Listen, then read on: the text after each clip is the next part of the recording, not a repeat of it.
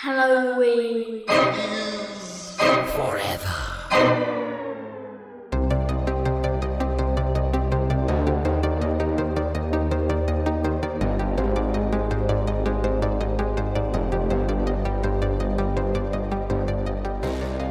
She's a maniac on the floor. All right. Welcome once again, boys and ghouls, to another episode of Halloween is Forever. We got a fucking banger for you tonight.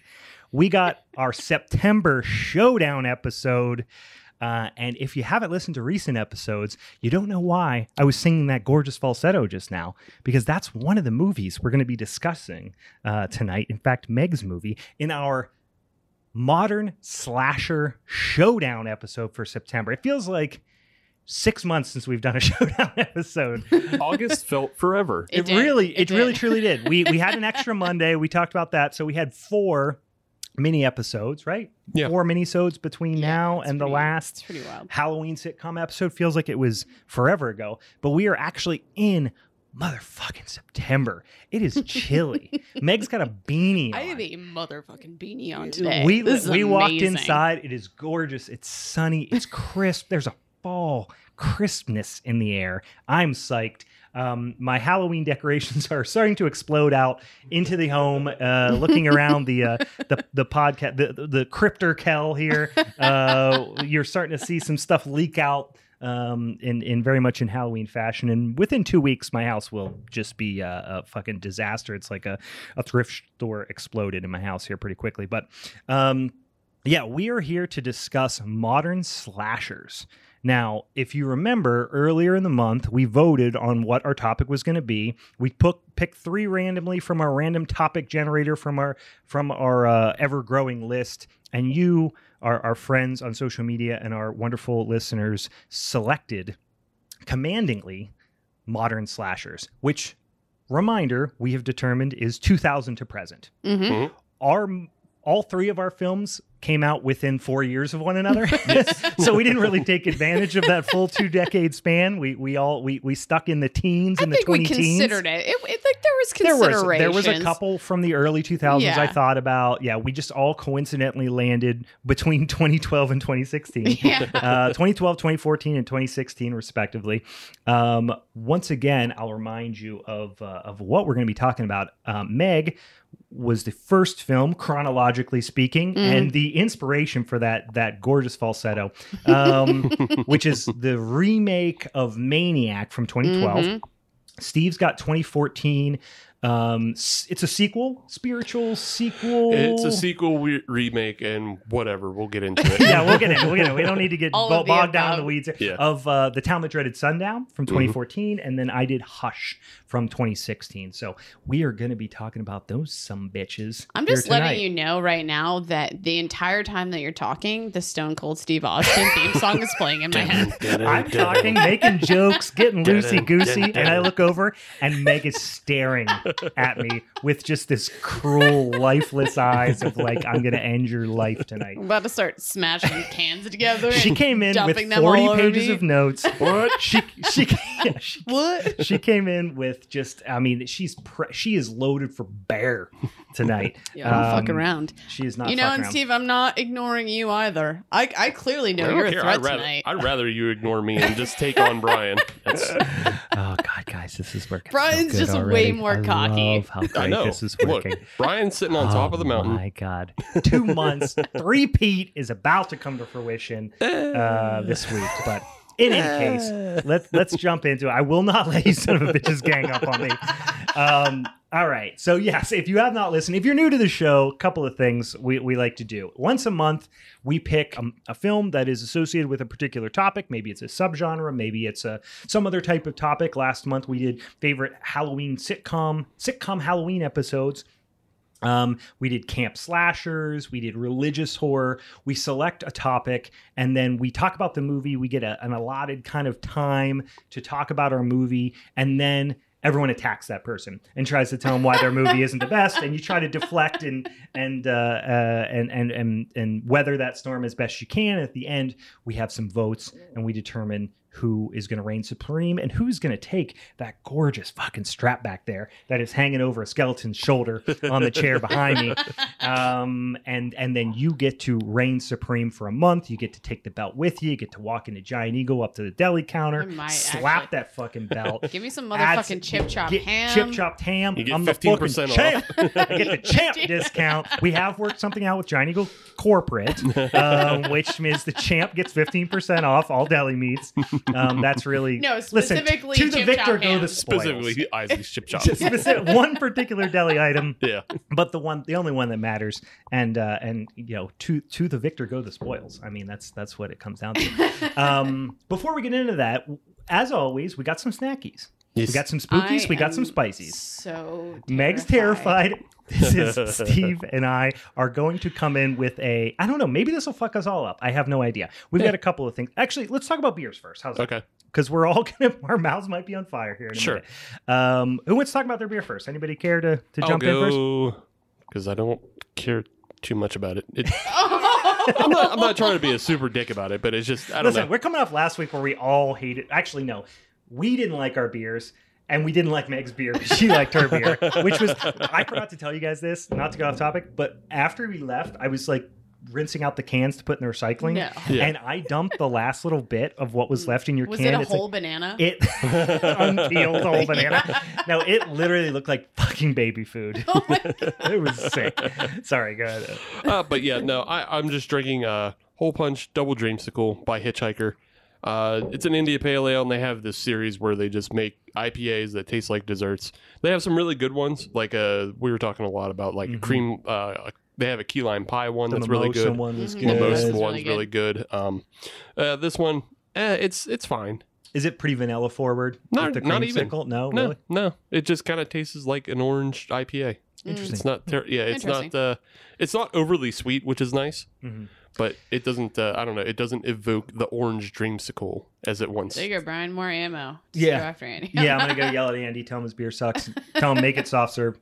No, Hitchhiker, they generally do a pretty good job, but yeah, I mean they brew a lot of stuff that's not necessarily my style, but it's a lot of other people's style. So Yeah, Mhm. I'm a big fan of their pastry stouts, and they also have like a really, really good smoked coffee stout. yes, that was absolutely killer. That- and their other coffee, just is it called the shakes? The shakes, yeah, That's just the a shakes killer by beer itself. Yeah, in yeah. general. Yeah. I really like that, but Meg, do you want to say what you're? Sure. I'll start off with what I'm drinking, but also what I'm planning to drink for the official episode. This Yeah. is like my pre-show Pre-game? drink. Yes, it's I had pre-game. I had New Glarus Oktoberfest before this. That's my Oh, pre-show. so- I have another one in there. Help yourself.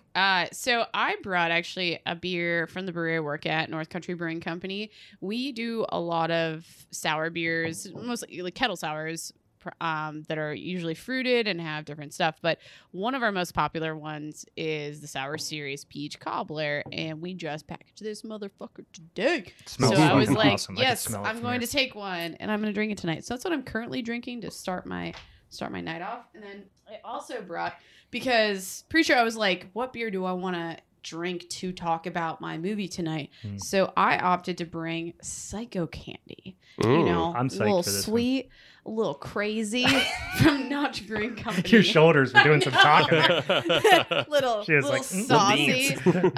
yeah. So it's a We have a little Scottish Shania sweet Twain stout. shoulders going. I do feel like a woman tonight. Okay. So you're a rocket Okay. scientist. That don't impress me much. I just want someone to be like, I "Oh, wish so one of you're us was brewer." doing a Doesn't Brad impress Pitt movie. Okay, so you're Brad Pitt. That don't impress me much. It's a sweet or Scottish sweet stout, which I've never even seen one of these exist. Maybe you have in your time. Bellhaven does a Scottish stout. I don't believe it has lactose in it though. Yeah, and I also brought it because I saw Brienne is leaving Notch. Oh, soon. no. Yeah, she's like moving on. I don't know exactly where she's going, but I know she's definitely taking a breather with all of the craziness that's been going on in the beer industry. I So can imagine. yeah. So I was like, oh, I'll tip one for her tonight too. Shout out to Brienne. There you go. Yeah, you know what? Coincidentally, Notch Brewing, one of my favorite breweries in the world, from Salem, Massachusetts. Very spooky, ooky town. Guess who else is from Salem, Massachusetts? Mike Flanagan, the director of my movie All right. tonight. Guys, all I'm saying is save the it for your time slot. Listen. Remember, you have 20 minutes. yeah, the dominoes are setting up. The dominoes are lining up, boys and girls. No, this smells fantastic. I got to try that peach cobbler. I went it's September the 2nd, which means it's Halloween Eve, pretty much as far as I'm concerned. And I jumped right into it with an old standby, one of the beers that reminds me most of fall, going way, way back to my college days, a pumpkin from Dogfish Head. Just classic, really solid malt forward pumpkin ale. It's got pumpkin spices. I'm just going basic as fuck here tonight. I am a stand for the pumpkin ales. People really shit on them, and I don't give a shit. I am all about the pumpkin ales for September and October. You know what pumpkin beer I really want to recreate because I like miss creating it. Like I like have yet to like really love a lot of pumpkin beers. No, but it was when I worked at Rivertown. I loved the pumpkin beer. It was simple. Like we used real pumpkin. It was always like a thing. Yeah, it was like Headless Wiley's or something. It wasn't like that one. It was like a pub original that they didn't translate to a can. I see. Because they always served it on nitro too, which also just like I don't know what it was. It was like super creamy and just like thick in a way. I like and I was just like, give me double sugar rim, please. See, that's the thing. I don't fuck with the sugar rim, the sugar spice rim. I mean, don't get me wrong. It's not like I hate it or something like that, but it really it's just so overpowering to me. I don't know. I get if I could just do like. Do you not like Fun Dip? No, I don't like Fun Dip. I'm making an A to B. When I was a kid, the powdery texture is exactly what I don't like. And Fun Dip, when I was a kid, this is absolutely asinine. But I used to really like the stick that comes in the Fun Dip. Yeah, absolutely. You like chalk. But yeah, sweet chalk. Well, sweet chalk. Yeah. But I did not like the actual Fun Dip. My kids love Fun Dip, and I'm always like, Let's move on to the snacks. Let's get them snacks. I'm just trying to avoid every ounce of snacks, and I should like warn everyone. Meg is just stalling. I feel like I wish that would have been the snacks. I would have known coming into it, but I sent the guys like a mask that I was like, I want to buy this mask, and it could be a fun mascot for a show. And Brian then threatened me. With a bag. What I sent you was Nashville very mild. Very mild. The Nashville hot chicken Cheetos, they're very good, but they're not that hot. You would absolutely be able. They weren't as hot as the Tijuana Mama. Okay. So you could do right, this. I cannot vouch for in any way, shape, or form. This might be super disappointing, or it might wreck our lives. I got this recently, and I thought, listen, it's got a spooky picture on it. It's got a ghost. It's got a skeleton who is carrying like a little. Almost like a little, I don't know, it looks like a fishing pole, maybe. I don't know. A scythe, I need to see this label. Well, I ripped part of this thing off. So what is it? It's a fishing pole because there's a little skeleton fish on the end. But then weird. it has a little lantern on it, and he's breathing fire. And this is from countrymeats.com. I love when my meats come from a .com. What a sketchy website that probably is. Countrymeats.com. Is that hosted on GeoCities? My question is, what what fucking country? Yeah, who knows? They don't specify. Countrymeats.com. We have got our Ghost Fire. It is a smoked pork snack stick in colored casing, smoke flavor added, and it does say made with one of the hottest peppers on earth, the ghost pepper. Let me see this. So I need to know. I feel like I need to be very cautious in touching it. Yes, that's kind of, you could see I was being fairly ginger. Okay, I'm just gonna have to grab it. That's okay. Knowing me, I'm definitely going to touch my face in some and then way, feel like shape, or form. if you want to eat one of those, if you feel like you want to cut your own up, feel free. I'm gonna lick my fingers just to get a little feel for what's going on. I don't know. It doesn't feel that hot. Well, you might have to get into the meat. Yeah, I think you're right. All right, right, you got to get into. We're into it. Meg has not yet. She's letting us be the guinea pigs. Meg is stalling. Meg loves I'm allowed stalling. to. I'll tell you this. Don't. No. All right. You know what I'm going to also do is I'm going to record myself. Please do. On this one. Please do. Okay. I can you hand me the definitely. plate? Yeah. I pride myself not pride myself, not like it's like an ego thing, but I definitely have a fairly high heat tolerance. Right. I eat a lot of very spicy sauces and things like that. Yes. Meg does not. For those of you who are new to the show, Meg does not. She has very low tolerance for heat, but she's getting better. I'm getting better. I'm trying. You are, yeah. You know, it's all. You're not like you're my along for the mom. ride. Like Velveeta is too spicy for my mom. So like you're not there. You're not there. Trust me. You're starting from a decent place. That Dukes, it's really spicier than Hellman's. I tell you what. Of almost like a Slim Jim. Yes, it's like a thicker Slim Jim. Yeah. I'm going for a second bite, so it can't be that bad, right? It's honestly not that bad. Yeah. It'll build on you a little bit. Hey, Don't spoil I'm it gonna for give her. myself props. Yeah. It's definitely hitting the throat now. Mhm. I don't like that. But it's not giving you the reaction that like the Tijuana Mama did, where you're just like, I Surprisingly. don't love it. I'm going for seconds, guys. I'm gonna say it's gonna come up on you a little bit. But here's the thing: I know like really spicy things, and my body knows when to panic. Mhm. Like I've had sauces, or I've had like items at like Thai restaurant or something, Right. where I'm like, okay, like panic is kicking in. This is a problem. I'm gonna start sweating and breathing heavy. This does not get you there. No. I have sauces in the fridge that'll get you there. This is not It's that. definitely a. You can feel the heat like, coming I can out, Feel it coming. It's not as bad as I thought. It spikes real quick, but then like it just kind of dissipates really Yeah, it doesn't quick linger as well. And too I much. chose the perfect beer to drink with it. A fucking sour beer that's just gonna be like, hey, you want to keep this Mingle. spiciness here? Fucking do A it. lot of acidity, yeah. Yeah. Well, what I have for you so that's the spicy. Here's the spooky. I've got Booberry and Frankenberry fruit roll-ups. Yeah. So feel free. I'll try not to. Can we use the knife? That's what I was gonna say. I don't know what else we're gonna do with these. I will. I'll put them there, and then you guys can feel free. I honestly want more of the sausage though. It's Is that really not weird? bad. It actually has a good flavor to it. Yeah, it really does. For the janky packaging and the countrymeat.com, Right. it actually is pretty legit. It's not too bad. Hey, countrymeat.com, sponsor us. Yeah. Can I get a little bit more of that sausage? Halloween's Forever, presented by Country Meat. As always, presented by countrymeat.com. Would anybody be upset if I just take this last piece No, of you sausage? Do shouldn't. it. You shouldn't.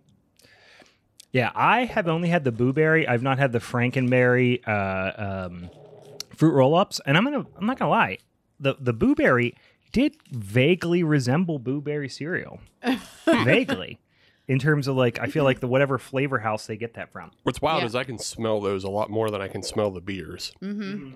Like that is a lot of like whatever artificial flavors going into them. Oh, It's yeah. a lot of it. Very candyish. I didn't get any of the red one. The Frankenberry. I mean, maybe it's just my imagination, but I want to say it vaguely resembles the cereal in terms of that like fake strawberry flavor. Yeah, I mean, yeah, it smells like it. It smells like Frankenberry from here. Blueberry definitely does. Those are tasty. I also just like love fruit roll-ups. Like, I'm one of those assholes that's like definitely gonna have gushers in my house all the time. Yeah. You know, like I just recently bought Arizona tea fruit snacks. what? I didn't know that was a thing. Yeah, they're brand new. That's cool. Yeah, Wait, they're what pretty flavor good. though? What flavor? Well, they have two. They have like a regular kind of fruit punch mix, and then they have a green tea mix. And like the green tea mix is weird because it's like green tea plus a mango, green tea plus. Oh, that that sounds apple. kind of good. I Nice. love green tea ginger mango. Like that's one of my favorite Mhm. combinations of flavors. Yeah, but it's the green tea ones are a lot better. These only vaguely taste like green tea though. Really, it's just like a little slight grassiness in Yeah, the back. but kind of thing. like they're good. Yeah. Like they feel they're much more refreshing than like a really sweet like gross. I feel like fruit I would snack. love these because I love the texture would. of gummies, but the Mhm. sweetness becomes kind of burdensome Yeah. after a while. They're not that the green Where tea does ones. Where does one find a green I just tea? ran into them at Walmart. Really? Yeah, Nice. Hmm. I'm not looking for those. yeah. I was just doing regular ass grocery shopping, and I just saw that. And I was like, oh, that's mine. I Just guess. doing adult shit, and you get. That's why I love grocery shopping, especially this time of year. There's so much wacky shit. Mm-hmm. I mean, you could see I posted something the other day. Me and my my daughter went grocery shopping, and I left with a whole cart full of. I'm just a child in a grocery store, especially like in the last year because we've been doing basically delivery Yeah. Okay. because we have some grocery stores to deliver out this way. Yeah. So most of the time, we get groceries delivered, and we just order the same things. Every week, it's the same handful of things. Now I've been kind of back in a grocery store, like the impulse buying is through the fucking roof. Yeah. That being said, we've got the spookies, we've got the spicies. Let's jump into the flickies. We got some movies here tonight. Meg is staring very aggressively at me. Was there something you want to say, or is that just an intimidation factor? No, I feel like you guys are. Are we setting boundaries now? Like, 'cause I feel like we are entering the Thunderdome. If you look under your seat, both of you, there is a bag of tacks. There's electrified barbed wire around the perimeter of the room. So first of all, because I'm going to forget, if you haven't already, go check us out on the social medias. We do a lot of stuff on there. We're going to be doing a really cool giveaway soon because we're actually well over it now, but just a few days ago we hit on Instagram follower 6,666. I think we're almost at 7,000 now, or 7,800, maybe 6,800. In any case, we are going to do a really cool giveaway, like a legit, very sweet item that we're partnering with an independent artist on, and it's going to be pretty sick. So keep an eye out for that. But follow us on the Instagram for just daily spooky ooky stuff and some, updates when we're posting an episode. And you can help us vote on our showdown episode topics and all that fun stuff. So it's at Halloween is Forever on Instagram. On Twitter, it's at HalloForever. Halloween is Forever podcast on our Facebook page, or Halloween's Forever Pod on Gmail if you like to send emails. So this is how this is going to go. If you don't remember from the last couple times, or if you're new to the show, the reigning champ, the dude, gets to pick the order, which is me. Soon to be the dudette, I'm just saying. Currently, for the time being, I'm still holding the strap. So I'm picking the order. I'm going to take a similar approach as I did to the last episode, which is I'm going to go in the middle. So I'm going to stay strategic here. I'm going to go in the middle, but I am going to switch it up because I think it's only fair. Because last time, Meg, correct me if I'm wrong, you went first.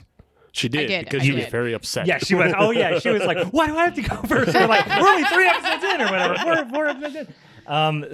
So, yeah. She was also unnecessarily mad because she was upset she had to go first when she had never gone first before. There's literally 3 of us. Yeah. There's 3 people on this show.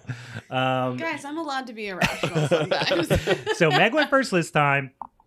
And so I'm not going to make Meg, although now I really think it would be funny to make her go first again. But I'm not going to. No, you're going last. 5 pages. You do, worth and of they're notes. printed out. It's very intense. I motherfucking printed this shit in like 13-point font. You did. I might need some lighting. I don't know if these are attack or defend notes either. I don't know. I really don't know. Notes like just ripping They're our movies written in apart? blood, which is the most bizarre thing. They're in red. They're scrawled. There's like 4 words on each page. Well, she had 2 weeks to do it, so That's true.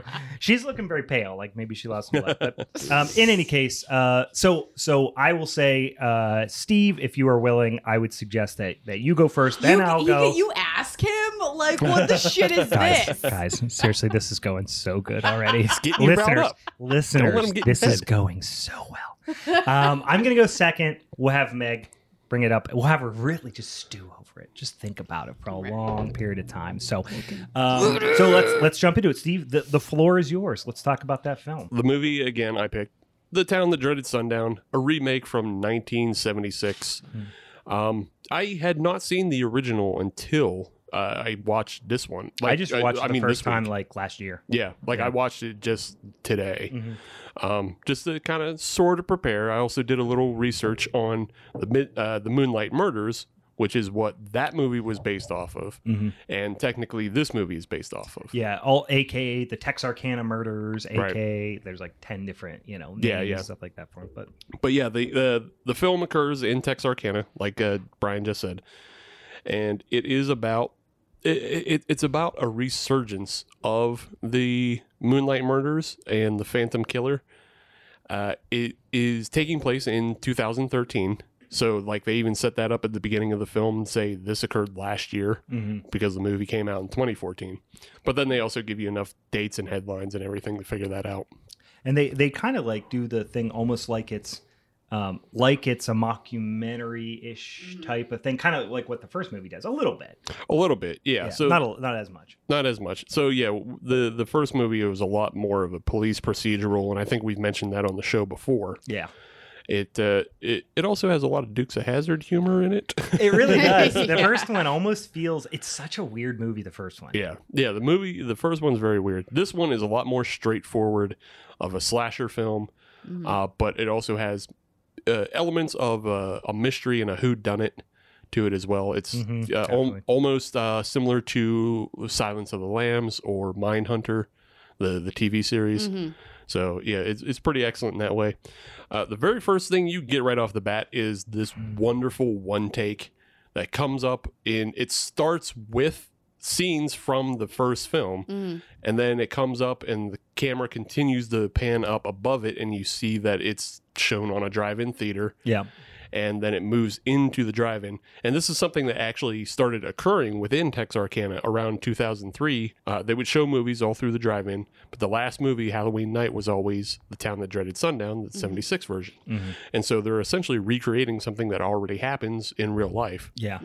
with this drive-in theater I experience. love Such that a it was on sick Halloween night and stuff. Like, it was Yeah. pretty cool. It was a cool feel. Cool Yeah. feel to open up the movie for sure. Yeah. The kids all looked like they definitely tried to straddle the line between modern and like 70s-ish Right. aesthetic. Like, it kind of felt somewhere in the middle. That's kind of the point of the film, of just like letting you know that Texarkana is still very much stuck in the past. Sure. Because it's stuck in these cycles of violence. But yeah, you have this wonderful one take of the camera coming up over the back of the drive-in theater, and then it moves into the drive-in theater, and you see a lot of the characters. You're introduced to the main character, played by Addison Timlin, right off the bat, and she's with her boyfriend Corey. They then move throughout the crowd, and you see a lot of other characters that you're going to run into and like their importance.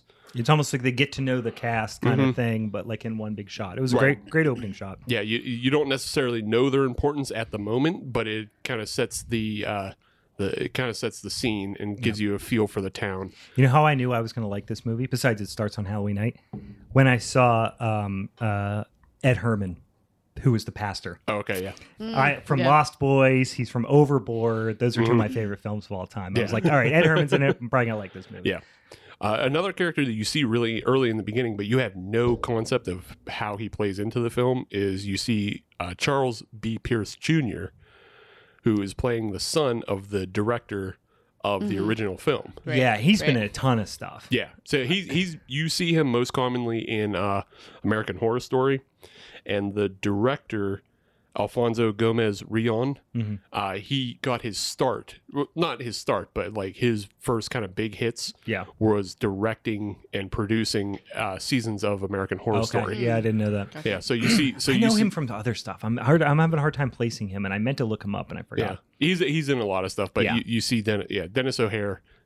He plays the son of the film director, who, like Charles B. Pierce Jr., is a real person. So again, this is where you start getting into the blurred lines of the meta of this film, because it acknowledges the reality of the Moonlight Murders, and it also acknowledges the reality of the film, but they still call it a film. Yeah. So it Right. exists in a film in this universe. Yeah.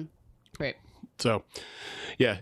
After that, you have the main characters of Corey and Addison Timlin. They leave the drive-in. They go off to a Lover's Lane kind of park situation, and and you get the first kind of brutal attack by the Phantom Killer. Yeah, I love the scene where they look over and he's creeping in the woods too with Yeah. the sack, with the sack mask on. He's kinda got thing. he's got the which sack is head probably on. the most iconic imagery of the original movie, Right. Certainly, and probably this one too. But yeah, Yeah. It's the Sackhead Killer is. I mean, that was kind of the original description of the Phantom Killer, because so to go back to the Moonlight Murders quickly, like the first attack, both people who were attacked survived, and so they were able in real life. in real life. Yeah. So they both survived, and they were able to provide a description, and they described it as a guy with a sack over his head. Like a burlap sack. Yeah. Yeah. And so that's how they were able to translate it into the film, and that's why it continues on. But that sack-headed killer is something that is progressed through a lot of different films. Tons of movies are like very loosely in some instances based on the Texarkana murders. Yeah, or most notably Friday the 13th. Right. You know, a lot of these. I feel like if you were a serial killer and your nickname was Sackhead, I think of Sackboy be from like the I'd be PlayStation. so upset. Yeah. You know, I feel like, like how BTK kind of always wanted to like manipulate like what he was called. Right. Mhm. Like, come on, just pull a BTK. Yeah. You know, just like Everyone wants to be Like, the Night Stalker. You here's can't a all be better the Night Stalker. nickname. Yeah. Well, yeah, Richard Ramirez could have been Disgusting Breath, but Right. he ended up being the Night Stalker. he could have been the halitosis Well, murderer, it but was also wasn't. kind of like there's multiple California Night Stalkers, so you're like, okay, Yeah. it's not like you have OG and him. So it I mean, wasn't what other super kind of original. stalker is there besides the Night Stalker? Who stalks in broad Hey, wait daylight? till I talk about The my movie, and Walmart we'll stalker. talk That's true, about that's we'll true, talk that's true. about The stalking. Walmart stalker, The Payless stalker, the Fashion Bug stalker. the rush hour stalker. Are you just talking about the employees of these places? It's Maybe, just like maybe. Yes. When I worked at Fashion Bug, I called myself the Fashion Bug stalker. I mean, it's my prerogative. Yeah, but you get this attack.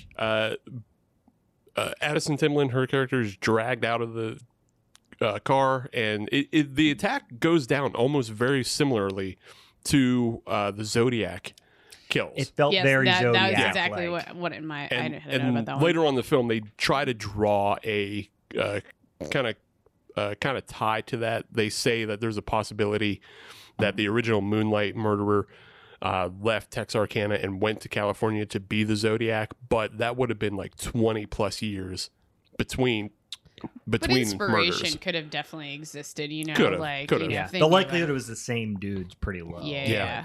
I think what really we're seeing is the director is sort of in a way mimicking and tying to other filmmakers. Mhm. And so like that first opening shot is very similar to something that David Fincher would do, who directed Zodiac. Then you have, this attack that is also, it's very stylized because it's all Lighting and stuff. It's all lit with the tail lights of the car. And you see the shadows of Corey being attacked. You don't necessarily see the knife going in all the time. Which, It still managed to be pretty gnarly. yeah. You definitely are scared and you're like freaking out, but it also kind of had this like classic feel, because we knew of things like Zodiac and stuff like that. Right. But also maybe even like a throwback to the 60s, 70s, where this Lover's Lane idea was like Right. super popular. So that's like one of these, like an easy fear to tap into. Like, oh, we're in the It dark. felt like a and, folk like, story-ish kind of thing. Yeah, a little bit. And I but mean, but the shadow, I think, plays into how this movie plays out. and just coming right off of Candyman, we spent a lot of time talking about like the power of legend and the power of myth, and like that's what a lot of this film is. Sure. It's about continuing on the power of legend and the power of myth, and like things getting twisted. So like the original Moonlight murders, I'm pretty sure they were just all committed with guns. Yeah. Like it was either a 22 and or a some 32. of them were shooting people through the window, which they do later. Right. But like, that they were a little less. They were a little more hands off than the movie would Right. suggest. A little bit. Yeah, it was No trombones were used. no trombones were used in, In the the original real life. murders. Yeah. It wasn't I knives. can't It wait till wasn't we talk crossbows. about that. It was just basically, I'm going to shoot you through your bedroom window, Right. or your Mhm. living room window, kind of thing. Yeah. So then, Addison, she gets chased through the woods, and you get almost the Evil Dead camera following her, Mhm. and you have the Phantom Killer following her, and then you have one tiny little interesting frame. Yeah, Of I wrote Corey. this, which I still don't fully understand. So if you think about it, again, the very first attacks, both people survive, Yeah. and when you first see this, you're given the sense that why is she seeing a ghost of her boyfriend? Yeah. Mhm. I rewound it. Yeah. First time watch for me. Yeah. I rewound it. First of all, sorry, not to sidetrack. First time watch for both your movies. Yeah. I thought I had seen your movie before. I had not seen either of these movies. Okay. I thought I had, but in any case, I rewound that to see the Corey. Wait, what did I just see? Yeah. And then within the next couple minutes after, I was like, okay, I have not seen this movie. I thought I did, but Yeah, so you're given this really quick frame of Corey in the woods, and this is something that speaks to like the attention to detail with this movie, in that you're given this quick flash of Corey in the woods, and it's almost like, oh, that's kind of just like a weird stylized thing. Mhm. But at the end of the film, you find out that Corey survives. Yeah. And so that you go back to the original murders, both people who were attacked survive. Yeah.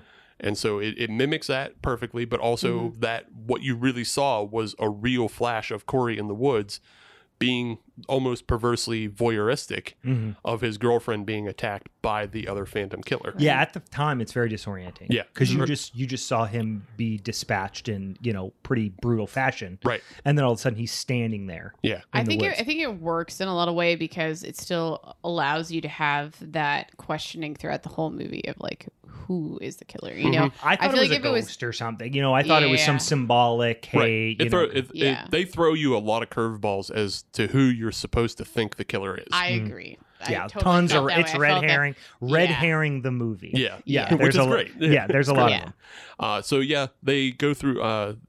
She winds up, being chased down by the Phantom Killer, is attacked, and then she finds the killer tells her to basically make them all remember, Right. because it's now time again for the Phantom Killer to rise up and terrorize Texarkana. She's left alive, and she crawls through the woods and out to the other side of the drive-in, crawls out into the drive-in and Under the screen. Yeah, under the basically. screen. So everyone's looking at her, headlights are on her at that point. I don't want this to give too much away too soon because I know you're just like at the beginning. But I mean, we clearly learned, like, as she shares with the one dude that she like had left school or she was like in journalism and stuff like that. But like, then the killer keeps Corey alive, which we learn later on. But I'm like, what I'm curious is like, how did he know? Like, it almost seems like he like pinpointed her, but it's not very clear why her, besides the fact that she has this like cryptic background and she's a writer. You know what I mean? I think that's just it though. Like, but how did he know she was like into writing? Corey was in school with her. If she, But so that means that like those are things I think that like So- didn't come so together. just You to- know, just like to you skip have the to vagary, make those. 'cause- You have to make yeah. those like assumptions. just to skip the vagary of like what you kind of gave to the audience, but like Corey and the other Phantom Killer are in league together, so they're both Right. killing together. So if she had revealed that she's into journalism to Corey, that's information he would have passed on to the other Phantom Killer. Right. So that's something they probably would have planned ahead of time and set up, which is also why the Phantom Killer would know to find them in that remote spot that they parked in. Sure. So it's a lot. Yeah, it's kind of a lot. There's a lot of things you have to infer, but it's a lot Right. more set up and thought out the way they're going to terrorize the town. Right. But he's a copycat killer. These are copycat killers of the original. Right. Right. But they're So- also copycats of the movie, because Right. Sure. and later on in the film he reuses the trombone, stabbing trombone. Yeah, they like almost, and they use that Which is as the a silliest way part to, of the first movie, but probably the most memorable part. Right. Oh my gosh, So, it would be honestly, it was a weird good if they kill. didn't have it in there, so Right. I get it. But Yeah. But I feel like they almost use that first movie as like, oh my god, where is he gonna go next? Like when they're like, oh, let's check out, it's like a farmhouse now. You know what I mean? Yeah. Like, so yeah, they're definitely Yeah, they Fine on there. reuse. I mean, it depends on like which murder you're kind of talking about, but like the pattern itself follows. So the original movie almost perfectly follows the pattern of killing because it gives you the exact date. What the only thing the movie strays from is the names and the way they're killed. But the victimization of like the first two survive, then another couple is killed, then another couple is killed, and then I think it's one more couple is attacked, but only the male they're attacked in the home, but only the male is killed. The female survives. So that they're structured the exact same way, both of them, because the next kill you get is the army guy who comes home. yeah. And then takes his girlfriend to the hotel, and they're banging in the hotel. And then he comes. classic. Yeah, classic hotel banging. Yeah. Listen, Get it, story's girl. old as time, song is old as rhyme. Yeah. We know it. I want to talk about that murder because I really liked. Oh, knock on the door when you come back. Smash head Yeah. through the like. Head my through the head's window. gonna Yeah. actually knock on the door, motherfucker. Yeah. So good. Head through the window. She jumps out the window and breaks her legs Oh. Yeah. disgustingly. Yeah. And then he chases her into The her old car. compound fracture. Yeah, way compound fracture. Yeah. chases her to the car and murders her there. He did stalk.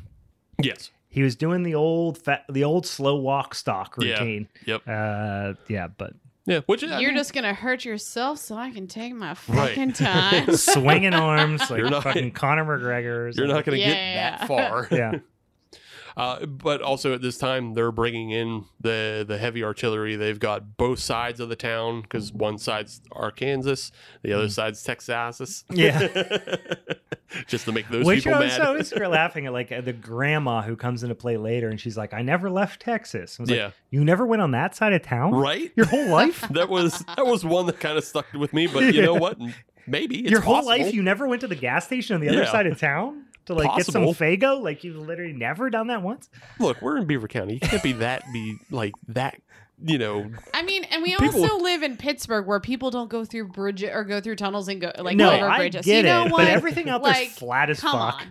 And it's not like she lived in the middle of Texas or even on a bordering county. She lived in a town that Main That was a Mm-hmm. Street border. split two states. On one side of Main Street is Arkansas, and one side of Main Street's Texas, and she's never been on that side of Main Street. maybe Mhm. she's the kind of rude of like people from Philly who just considered New Jersey part of Philly.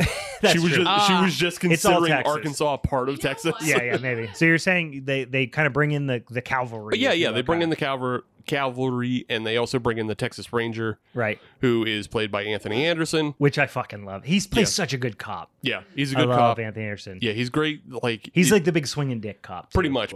Mm. But yeah, he comes in. He's the big swinging dick cop, and he's essentially playing a mirror of the movie version of the Texas Ranger, who was also Yeah. named Morales.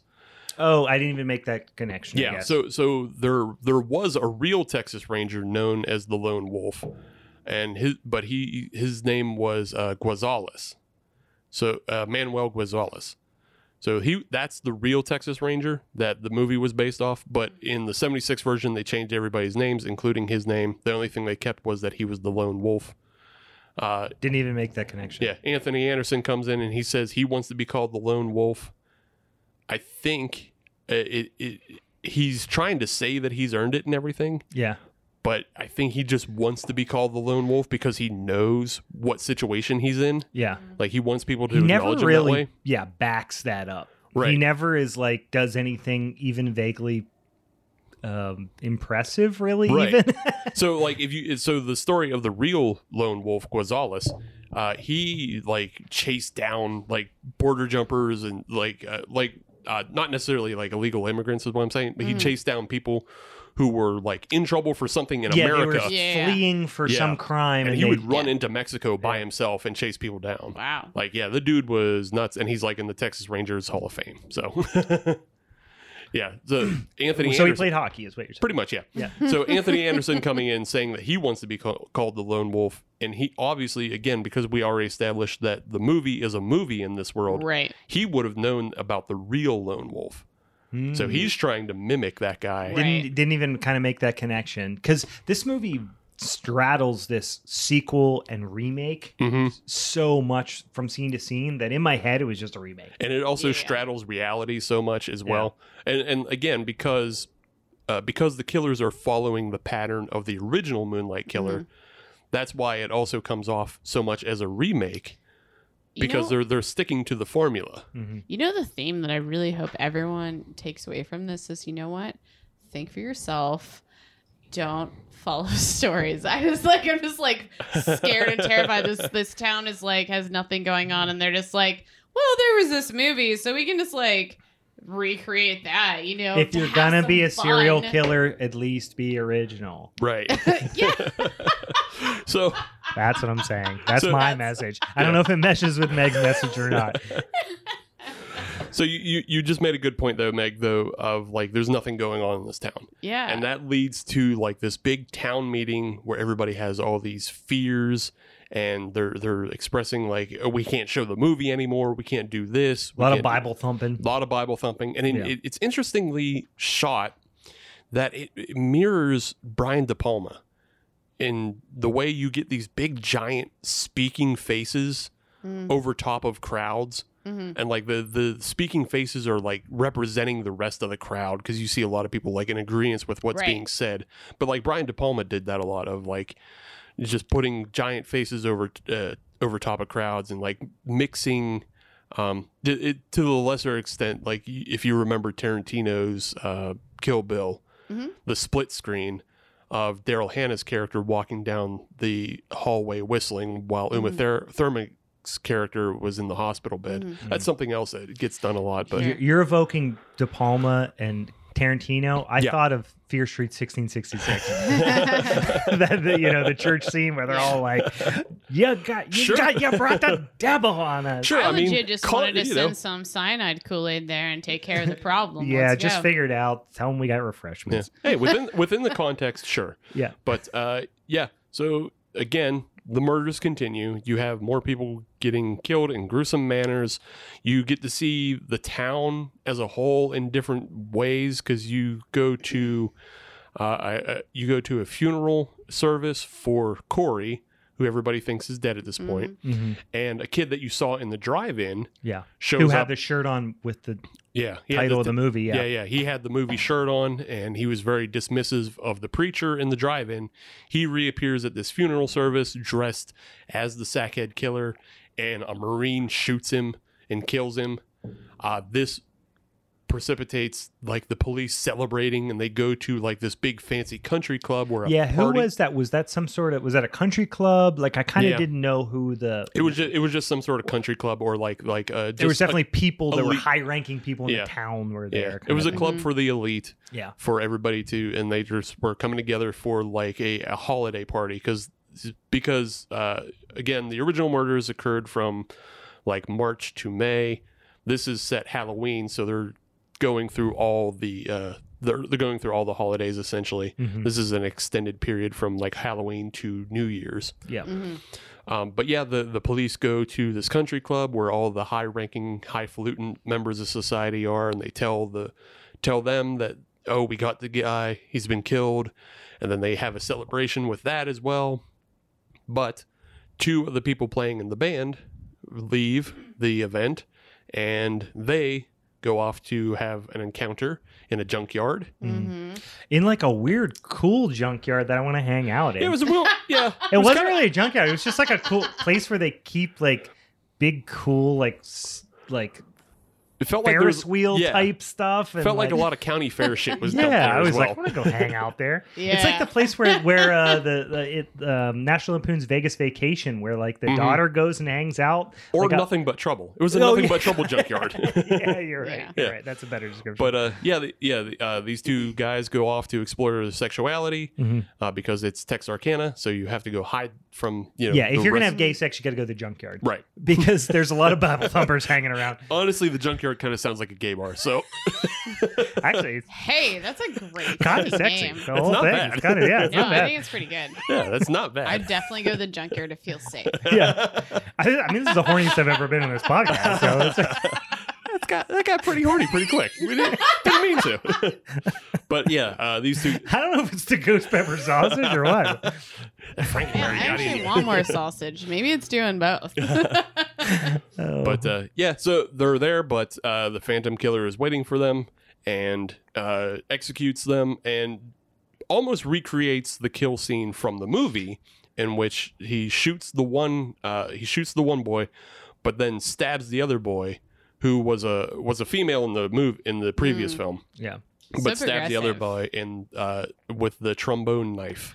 I honestly, I haven't seen the OG one, which I need to go back and see. But I was you're probably okay. It's not. It kind of sucks. Really but like watching that kill, I was just like, that's a good this one. was that's 1,000 times more brutal. That's going on my top 10 brutality. list right now of like, also a ska fan, so I know, and I was like, guys, do not disrespect the trombone like that. I listened to Real Big Fish for the whole day after that. No, but seriously, or it was Less Than Jake. It's not Real Big Fish. Come on.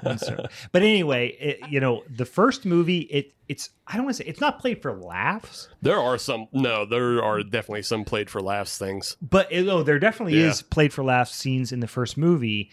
But it almost feels like a weird Smokey and the Bandit Part Yeah. 2 kind of Yeah, thing yeah. or whatever. But that kill is borderline comical in the first movie, It is. and this movie it was brutal. Yeah. Mhm. Like the stab effects were very good. Yeah, no. it was So really good. yeah, because I just saw it, like to compare, like the first film, the woman screaming and she's in terror, and that's pretty good. But Yeah, the Like- person who's getting killed is good in the Yeah, first yeah. one, but the effects are almost non-existent. right, the effects are non-existent, and like while he's trying to do the kill, like he's blowing into the trombone, like he's playing it, but he's not making any sound with the trombone, and he's not making any sound himself. Yeah. I'm So just it's waiting like for weird all the band silent nerds thing. Yeah. to like be freaking out right now. Like, That's not how a this trombone noise, works. Do it! Right. It'll never Was work. that your band nerd? I have a lot of friends that are band nerds. That's not how they sound, Meg. God damn it. That's not how you play a trombone. You gotta purse Is that your lips. better? That's Is that actually better? more That's better. accurate to Way life. better. Yes. Band nerds have wet mouths to play their trumpets and trombones and They saxophones. need a lot of spit. They need a lot of spit. Listen, my last name's Reed, guys. A Sorry. lot of clarinets in his family. Yeah. A lot of woodwinds. We're a woodwinds gang. But but in the remake, it's a lot more brutal. He's sounds like he's really forcing it in there. He's like making a lot of noise. He's like, Yeah. Yeah. He's Like he's practicing his like scream growl, Right. but he's just like in a trombone. Right. Yeah. So, and then you also just have generally better sound design. Everything's shot better. The Yeah. cinematography's better. There- Yeah, like that when they go up a little bit and you're just like see the whole thing, you're just like, oh, it's happening. And Yeah. did you It's notice happening. when you see that overhead shot, if you look up in kind of to the left-hand corner, there is what appears to be a makeshift sign that he probably left that says legacy. No, I didn't didn't. see I, that. like, Yeah. Again, attention to detail No, in but this this film is like is another great. sidebar. Is like I've seen Hush like a few times. Like watching it for this episode, I've seen it. This is probably like my third or fourth time. Mhm. But like yours, in watching it, like he said that I actually feel like I've seen some of this movie. Like it was like vaguely familiar, Mhm. but maybe that I wasn't fully paying attention when I watched it. So there were certain things that happened. But I also agree that I'm like, there's probably things in his movie I like could catch differently. Versus Yeah. like Yeah. I wanted to watch. I feel like I just need to watch all of our movies like multiple times before. We Yeah, do the it takes episode. me whenever we watch movies for this show. It takes me like an hour and 35-minute movie. It takes me like 3 hours to watch because I keep pausing and rewinding and doing Yeah. that kind of stuff. But Yeah. So we've kind of strayed away from Jamie, who again is the main character played by Addison Timlin. We've strayed away from her, but throughout all of this, she's getting threatening calls from the killer. She's getting threatening emails, which you think is from the killer, but it turns out it's from the pastor. And then she's also kind of falling in love with a new boy. Oh, As she's doing her little journalism, she goes to a records hall and runs into, I think his name's Rick. is it? And I believe his name's Rick. Okay. Yeah. And she she starts a little romance because Nick, not Nick. Okay, yeah, there you go. Yeah, but they start a little romance because he's helping her out, but he is also obviously very much a red herring, because Right. he's Big time. Yeah, he he's, was one. I don't know if we're gonna touch him with the pastor was one. Well, in the first pastor one, was the pastor Yeah. was one. Even before that, Ricky Bobby's daddy. Yeah, Ricky Bobby's Yeah, dad. he was a big red herring. They really wanted him to, like, when they were in the police station, when you first get introduced to Anthony Anderson's character, Mhm. they're very much like grilling him a little bit of like, why you know so much, Right, you yeah. know, kind of thing. Not the characters, but the camera is kind of Right. Yeah, Gary Cole. AKA Lumberg. Yeah, AKA Gary Cole is his real By name. the way, this is completely off topic. I apologize. Last week when Meg was making fun of me, remember when I was saying, and deeper and deeper and deeper. Do you remember what that was? Do you figure out what that was from? No. It's Office Office Space, Space. yeah. Lumberg. Yeah, when they're hypnotizing him at the beginning. I've definitely seen Office Space, but I've only seen it probably a couple times. Oh, But yeah, Gary Cole is definitely set up as a big time red herring, as a possible killer. Sure. He's super dismissive of Jamie. He's questioning a lot of other people. He just walks around with an air of authority that is also kind of dickish. Yeah, and they make him turn out to be like kind of a scumbag. Yeah, he's kind of a scumbag. And Greasy jerkwad. Even he is representative of probably the last murder within the Moonlight Killers series of murders, in that he takes a girl home from the bar, and they're attacked in the home, and the home that they're attacked in is also the shooting space of the film from '76. Okay, That the same farmhouse there. Yeah, the same scene was shot. Yeah, okay, I didn't know that. That makes sense. Yeah, during that scene, he's getting a little brain in the in the chair, and I haven't heard that term for a while. Little brain. getting a little brain, and he goes to reach. As one does. Yeah, as one does. Yeah. And he starts reaching on the end table that's right next to his chair, Mhm. and his gun is on the end table. So you kind of get the sense that, oh, is he about to shoot this lady in the head? Yeah. And then reaches past and grabs a beer. Yeah. And then he's promptly... He's just George Costanzing it. Yeah. Yeah. And then he's promptly shot in the head. Yeah. In the eye, right through the eye. Right through the eye. Yeah. Which is a good effect. Yeah, good effect. Good effect. I mean, all of the effects are good. Like, They are. I don't think that there's a lot of practical, and I think maybe there's some of them are sweetened by CGI. I think so. But there's really nothing that stands out as like egregious CGI that you just go, ugh. Nope. I don't think so. Yeah. Can't think of any. A lot of, and I think that's also due to just the way the film is shot. Like, you see people are like, they get attacked and they get hit, but it doesn't really happen on screen. Yeah. So moving past the murders that just happened with Gary Cole and his lady friend, Jamie, the main character, she has been fighting with her grandma the entire time, played by Veronica Cartwright, who you may remember as the short-haired lady in Alien. Yeah. I know what you're talking about. Yep. Yeah. But she, the whole time, she's been getting acceptance letters to California schools. And her grandmother discovers this, and she says, look, now's your time. It's time to leave this town behind.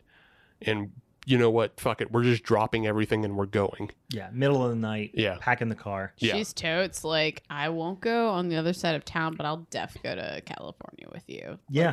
Let's This is where you first hear I've never left Texas. Right. Yeah. Yeah.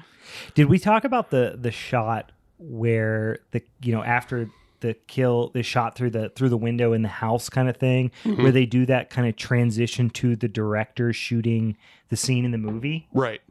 Yeah, we didn't really talk about that, but that's how my first scene, my favorite scene in the whole movie. Yeah. Yeah. It was a weird, slightly disorienting, but they're like, wait, what's happening yet? Okay, now I see what's happening. Like it's just that transition of like, again, this like the movie, the reality almost feels like a weird dream state. Mhm. And I just feel like that was the part that really kind of made that concept sink home for me a little bit.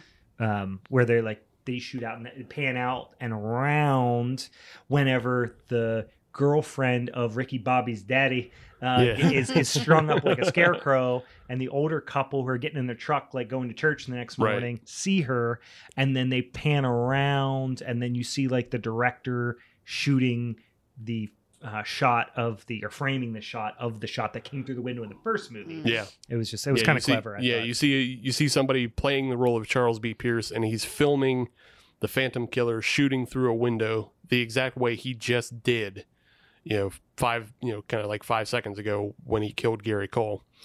So I skipped ahead a little bit too much. I want to just go back for a second to they find out that Charles B. Pierce Jr. is still living in town. And this is a character you've seen in different places. He was at the drive-in. He was at the town hall meeting. You see him around town. But now you get to learn what his relevance is, and that he's the son of the director of the original film. Yeah. And this is where like the meta really, really starts to build up. But they go and they talk to him, and the one disappointing part about this scene, there's all throughout his houseboat that is dried, docked in this dredge. And they say he's like, he lives on a boat, or he make some comment about it. Yeah. He tells a wild story, but the thing I was upset about is throughout the houseboat is there's a whole lot of Town That Dreaded Sundown memorabilia.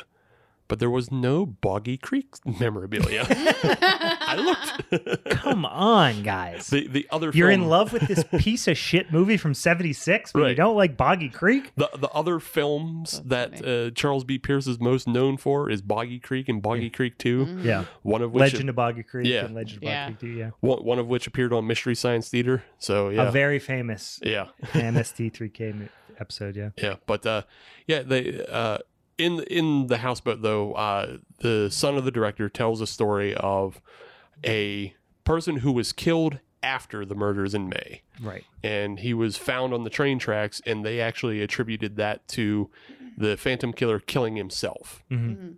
But really, that was the last victim before the Phantom Killer skipped town. Yeah. They wanted to get it off the books. Mm-hmm. They said this is a convenient way to tell that story. Right. Yeah. So that's what they go with, but it turns out that he has a grandson, the person who was murdered, and it's very likely that he has been told the stories about how his family has been maligned and how his family has been thrown, down the well of being the Phantom Killer, and now it's very likely the grandson is the new Phantom Killer. Just finally cementing that name and taking revenge on Right. the town at the same time. Yeah. So, we then skip forward to, like we were talking about, Jamie and her grandma are about to leave town. They stop at a gas station at like 4 in the fucking morning. Not smart. Not This is the whole thing. Guys, murderers coming to get us, right? Things are going wild. Let's escape in the middle of the night. Yeah. But let's stop and get some coffee cakes. Right. And don't do it on the turnpike 40 miles up the road. Yeah. Let's stop up the street walking distance Maybe she from really what we were wanted to worried about. experience the other side of town, The town- right before she left. She was Come like, I on, never let's- saw any of this. Let's Shit's all get a new little to me. empathetic here, Brian. Yeah, this the shit's all town that brand new dreaded to me. sundown, but the town that can't wait for sunup. Right? Right. But while Jamie's in the gas station, she's paying for gas and getting snacks, and she hears shots on the outside, and she comes out and she finds an old man who is also filling up. He's been gunned down, and she finds her grandma has been shot through the throat, and now she's under the assail of the mystery shooter who's just kind of in a darkened part of town shooting from a building. Yeah.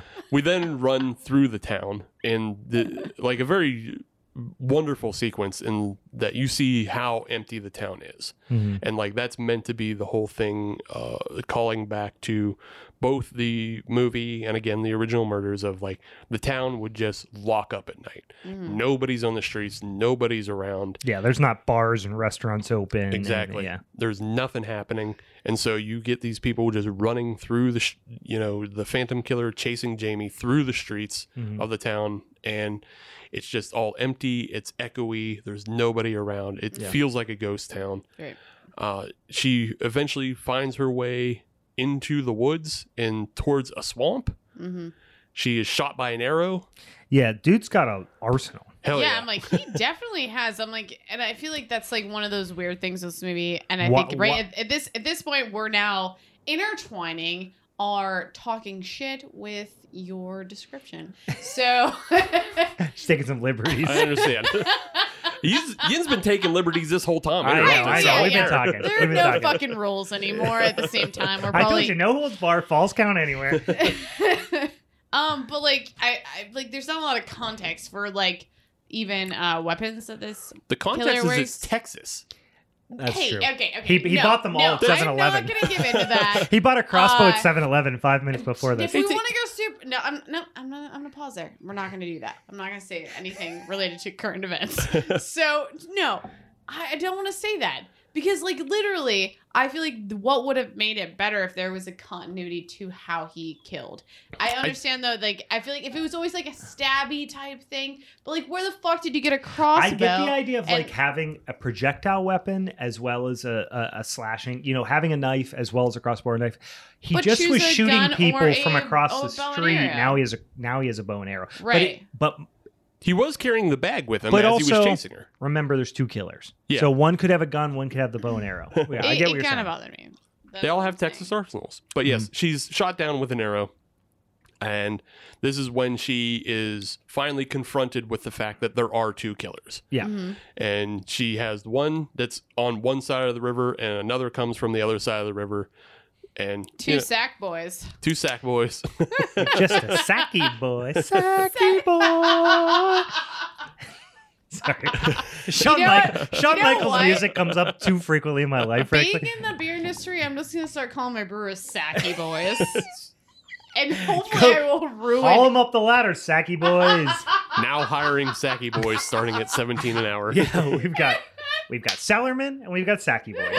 Which one would you rather be? The killers reveal themselves. Again, we've already touched on the fact that Corey was one of the killers, and the other killer is What? yeah, the other Corey. No, the other killer is I wish it was Corey Feldman. no, Corey Matthews. no, Even better. no, From Boy Meets World. none of these Corys. All our favorite Corys. That's our next showdown episode. Favorite Corys. People are going to be upset. That's October, and the people are going to be mad. Yeah. The killer is Deputy Foster, Mm-hmm. who we've seen throughout the film. He's been the deputy that's posted outside her house. He's the one that she's been confiding in the most to, and she even told Deputy Foster that they were going to leave town. I always feel like someone is watching me. Little Rockwell reference. I like it. But she didn't. She didn't actually feel that. Yeah. She didn't see it Is coming. it- She didn't see it Fucking coming. stupid. Yeah. Yeah. In her escape. Sorry, I'm her- not victim blaming here. Also in her escape that she did find her new boyfriend Nick chopped to pieces, very similar to the way that they alluded that Hank McCready, the assumed Phantom Killer, was. Mm-hmm. But yeah, she is assailed, and then Corey goes on this monologue about how he wants to be special and wants to be something, Oh, it's tough. and then It's a is tough shot in the monologue. head. Yeah. And then is shot in the head. It's I have more to say. I don't want to interrupt because we're not there yet. But it was I like the twist. Mm-hmm. I'm glad they did away with Court. His monologue was painful. I think it was supposed to be though. 'Cause Yeah, you think about it, he- he's a high school kid. He's a goddamn squid idiot. Nobody Yeah. Which likes is also him. why He's he got fucking brought died along for the anyways, ride. 'cause, I like, get it. You Yeah. got cocky and Oh God, egotistical. you hate Corey so much. Yeah, he's a complete tool bag. He Yeah. is just that angsty high school kid who thought he was going to be something big, and then Deputy Foster shoots him I down. kind of Yeah. like find it hilarious in a way, though, that like in that monologue of like, you know, my dad was this big football player, and that's what they expected of me. And I'm like, dude, no, that's a dream. Like that, like would help you in your life. Yeah, dude. you're like, fine. You're white. This is your white privilege right Yeah. now. Accept it and You're a move white on. dude who's And athletic. so, Wow, I feel like, terrible for you. After hearing that speech, I was like actually pretty excited that he got killed. I was Yeah, just yeah. like, You good. wanted him. Please. You wanted Like, him to you stop want talking. him gone. I mean, it's more obvious that like because he said his dad had to come back as well though. Yeah. So Mm-hmm. he's talking about he only sees like 4 years of college career. He doesn't see anything after college. So Mm-hmm. he goes away to college, plays college ball, gets to be a big hero, and Mm-hmm. then comes back to Texarkana and just whatever happened to his dad, whether it was alcoholism or whatever. Yeah. Yeah, You I'm know. really into stoicism. That motherfucker has Yeah. a choice. Can I bring up something that I completely forgot to bring up earlier, but I thought was a really funny, weird part? Whenever Nick, we established his name's Nick, right? Nick's the guy who works in the library, Right. or not the library, where The archives. The archives. Yeah. Here's a hot dating tip for Nick. Don't invite a girl on a date to a vigil for her murdered boyfriend. Yeah. And then hit on Hey, her remember right how your after. boyfriend got murdered? You want to be my date to go to the candlelight vigil? Oh my god. To be fair. To be fair, she was like, yeah, okay. You didn't get it. She did say yes, but also we're talking about months of spanning time. I'm sure So it is. It's just he was being a friend, you but could then you could have went to Culver's. could have, yeah. That's all I'm saying. Yeah, let's talk about class here for a second. Yeah, Could have done a lot of other things. But, yeah. Yeah. but yes, Corey is killed, and then Deputy Foster makes his attempt to kill Jamie, but she turns it around and shoots him with a gun and kills him and sends him off into the swamp. And then we're treated to kind of an ending monologue, very similar again to the first film. The first film is bookended, but also has a lot of voiceover throughout it. But we're treated to a voiceover, just kind of again reinforcing the ideas of legend and myth and keeping towns stuck in their cycles of violence and fear.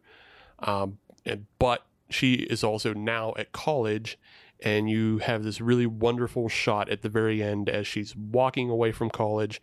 She passes a tree, and from you see the shadows of her and the tree against this wall, and as she passes the shadow of a tree, the phantom stranger steps out from behind the tree, just as it could happen again. Spooky ookies. I feel like I want to take just a quick shot because I feel like you're going to have a lot more notes to attack him, and I want to let that happen. I'm not necessarily. I like the movie just fine. No, I thought the movie was fine in a lot of ways, but I feel like it had so many of these derivative vibes that we've already talked about in ways of like talking about Zodiac Killer and stuff like that, which like at the end of the day, like again, I liked certain concepts where we're talking about like movie within a movie, and it kind of like followed this theme, which, you know, gave you something I liked a lot that you had the red herring because like that kept me interested. So I'll give it that. Like that's one of those. I always like, appreciate a good. And this point, 3 red herrings. You know what I mean? Right. Yeah. And I it's feel like Giallo-esque in a way. Right. You know yeah, what I mean? like I kind of like it. You don't, and I feel like that's what a lot of horror movies can do wrong when you can fucking predict. You know, you can like fucking know what the ending's gonna be. Yeah, this was like I liked that. So I'm not here to like tote it though, but at the same time, I don't feel like that was like the most redeeming. And at the end of the day, like I know we'll probably talk at the end like which one we feel like really is like. I don't think it's like super like perfect for a modern slasher, but I feel like it had some good kills, but I still feel like it had this lacking of like originality in a way. I wouldn't disagree with that. I think it was a remake masquerading as a sequel in a lot of ways. There's a lot of things I liked about it. Frankly, enjoyed the experience for sure.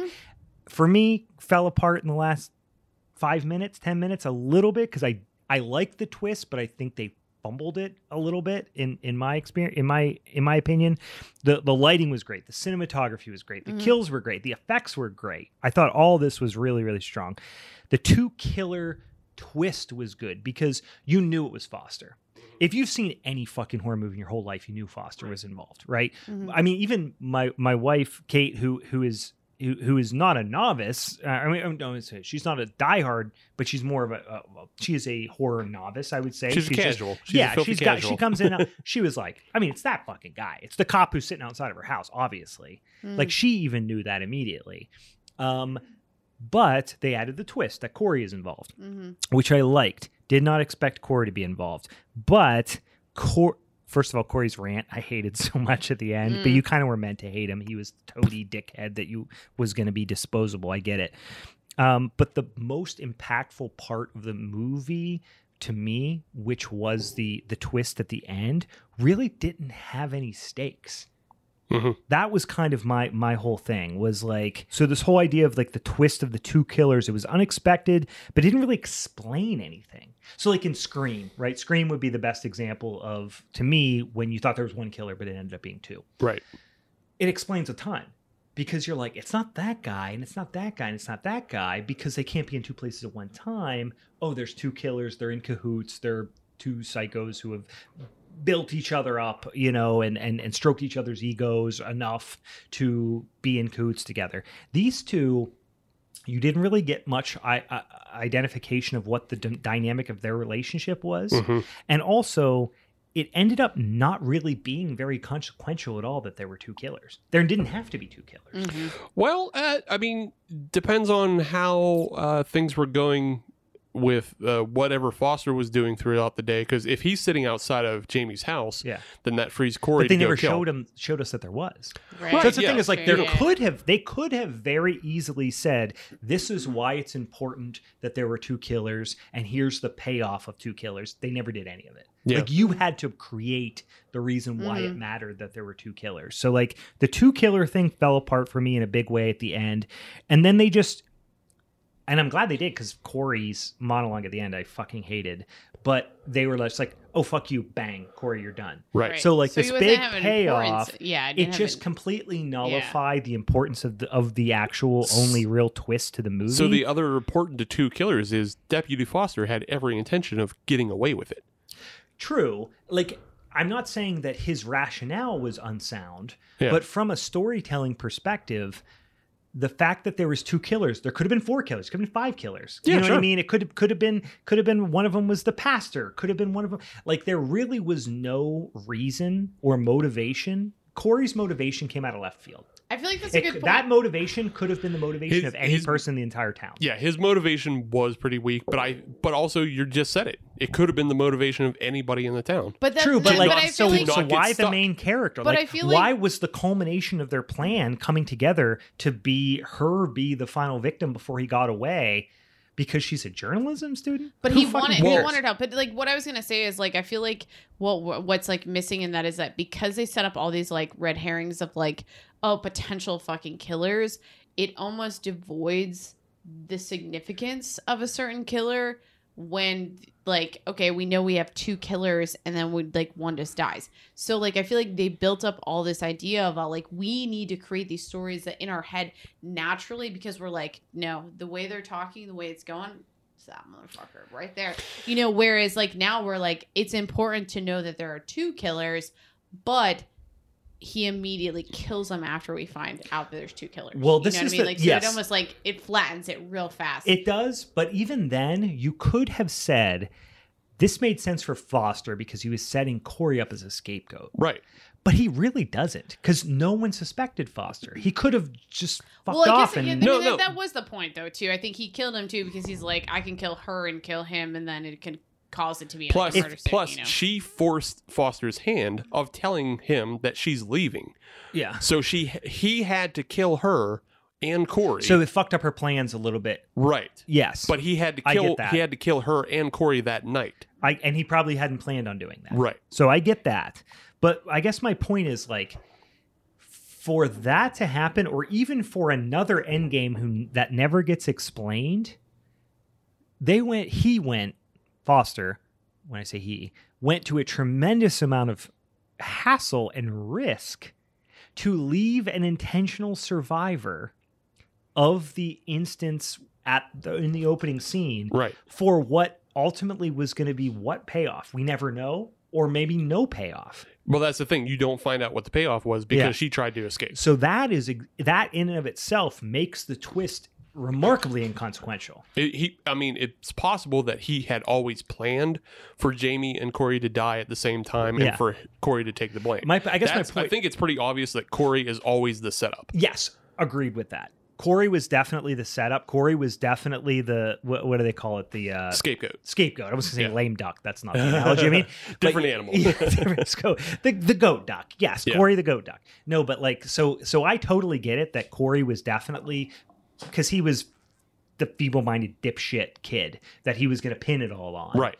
But I guess I don't. It's not a travesty, but Yeah. it's just the most impactful part of the movie fell short in terms of you had to have a couple of big leaps of logic to make it impactful in any real Yeah. way.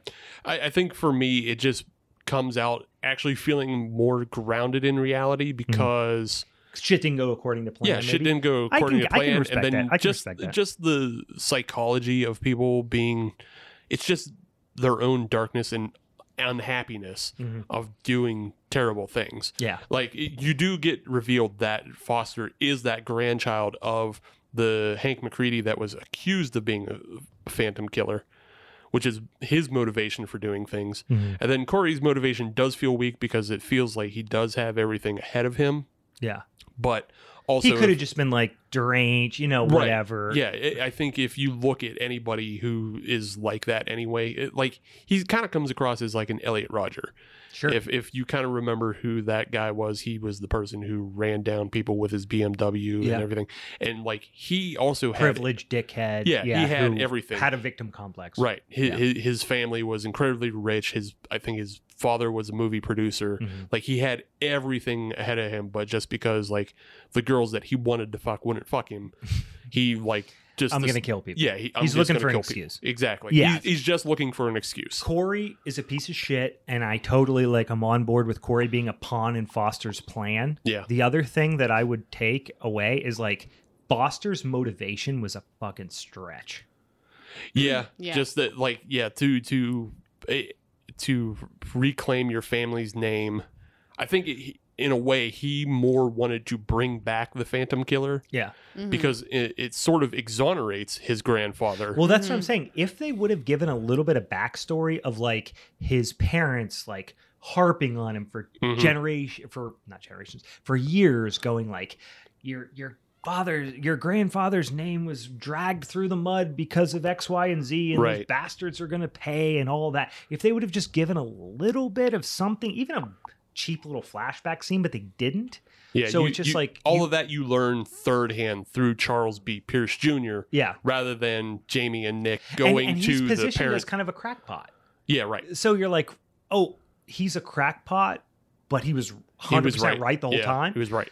That's fine. It's not that big of a leap. I just felt it rubbed me a little bit. The combination of those things rubbed me wrong in the end because I really dug the movie right up until the last like 10 minutes, and I feel like the payoff fell apart, which and I think that like can sometimes be like where horror movies fall apart is like where you can create a really awesome story, you can like create all these feelings for the person viewing it, but then if you don't wrap it up and make all these things make sense, which we'll talk about yours that I think does a cool thing with the characters there, but you have to make it so like maybe like, oh wow, I didn't expect it type moment. You know, or even if you do expect it, like what is the good twist and did it actually fully wrap things up the way it did? And that's like I feel like where this one is like it tried, but this is where I think it was a little weak. And that so that takes like this movie where it had a really great story,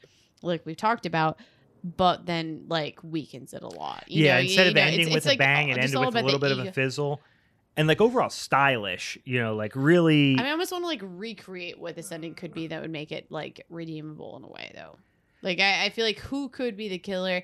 I mean, if it like even the pastor, I would be like, man, if that pastor. I mean, granted, that could have been like low hanging fruit, but I'm like, even if it was like his like subtle way, if they wouldn't have like let it on so early, but like we're like, oh no, got people going back to church. I'd be like, oh wow, that's like really fucking crazy. You know, I don't know if there's something that would have necessarily been super satisfying at the end or not.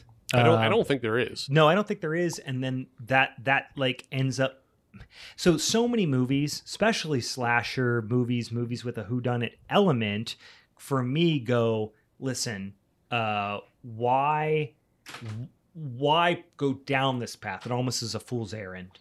You know what I mean? If you don't have a way to tie it up, why take this property and run with it? Especially like, again, this is a good movie. I enjoyed it. $3.99 well spent on Amazon Prime. But like, the original movie kind of fucking sucks. Yeah, it's goofy. It's goofy. But I mean, okay, so comparative for the ending of this film to the original film, like there's just like a shootout with a train, and then it's almost like a weird western or something at the end. Like it honestly looks like they're shooting the train, but like he gets away anyway. Yeah. And then if you compare it to real life, they never found it. But like what is I get it that you want to make a movie based on the Texarkana murders because of their influence, and you know, I'm sure, especially in some areas of the country, this was like a huge thing that people talk about all over the place. You know what I mean? But like it just feels like they had a good idea, and they didn't necessarily have a fantastic way of bringing it around. Right. But they pressed forward anyway. Yeah. Well, it also, in a way, it just redeems the original film. It's way better. It makes me want to rewatch a film that I would have otherwise never rewatched. For something that has so much influence on the films that we know today, like Friday the 13th. Yeah. And like there's a movie Triangle out there that has like a baghead killer. Like for a film that has so much influence today, remaking it and kind of giving it its day in the sun like this, and I still think it's way better than like the Friday the 13th remake and 100%. The Freddy remake. Way better than so both of those. They're able to take a lot of chances with this, and they also put like again a lot of beautiful stylized shots. Like it's a beautiful film to watch. It is comparative to would other have slasher been a films. Fantastic theater movie. Yeah, would have loved to have seen it in theater. The fact that it just kind of falls apart in the end when the original film couldn't pull it off, and a lot of other films are pretty lazy anyway. I don't know. I think it's still better than definitely enjoyed it. I have no big glaring issues with it besides like the ending, like I said. But like, totally enjoyed watching it. Happy that I watched it.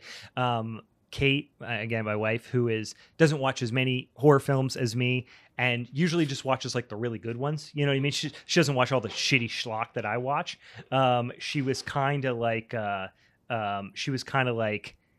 well, that fell apart at the end. I'm like, a lot of movies fell apart at the end, kind of thing. A lot of movies do. But anyway, final thoughts on the remake sequel of Town That Dreaded Sundown. It was fine, but it wasn't my favorite.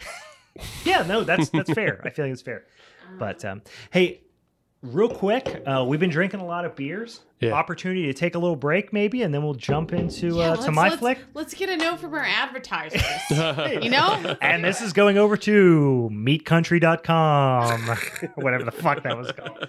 So the movie I picked was from 2016, a film called Hush, directed by Mike Flanagan. Hush, I think I might have in previous episodes mentioned that it was on Shudder. It was not. It was a Netflix film, and I watched it originally on Netflix. It might be on Shudder now. I don't know, but I watched it originally on Netflix. It is still currently on Netflix. I watched it again on there. But Mike Flanagan, most of you would probably know him, especially those who are into horror in the last 4, 5, 6 years. Probably the biggest thing, Haunting of Hill House. Yeah, Netflix, big cultural phenomenon type of series on Netflix. Dr. Sleep, of course, he's done a couple of reimagining film interpretations, of course, of classic Stephen King stories, including Gerald's Game. He also did The Haunting of Bly Manor. Writer, director. He's got something coming out later this month in September called Midnight Mass, which is going to be a miniseries on Netflix, which I've heard good things of. I was not a huge Haunting of Hill House fan. It was kind of like grief porn a little bit. I don't know. It wasn't my favorite thing in the world. I can agree with that too. Could not to get too far into that, but then it's like you end up just like, I just want to cry. Yeah, I liked it till the end. The end was. I didn't finish it. There were some good spooks though. I really honestly, didn't like there it. were some good like jump scares. They Jumpy, did good yeah. But it was all like, we're just trying to hit your heart. Before I saw Hush and Gerald's Game, I like, and I knew the story before I watched Gerald's Game, so it was a little bit different. I still haven't seen Dr. Sleep. That was actually. I've heard great things, and I'm a huge Kubrick fan, and I'm a huge Shining fan. I don't know why I haven't delved into Dr. Sleep. I think it's literally because I don't. Can I admit something real fast? Yeah. I saw Dr. Sleep before I saw The Shining ever. Really? Yeah. Like, this is how much of a noob I can be, and how much I need to dive backwards. Yeah. But The Shining is one of my favorite movies of all time. Yeah. And I've seen The Shining.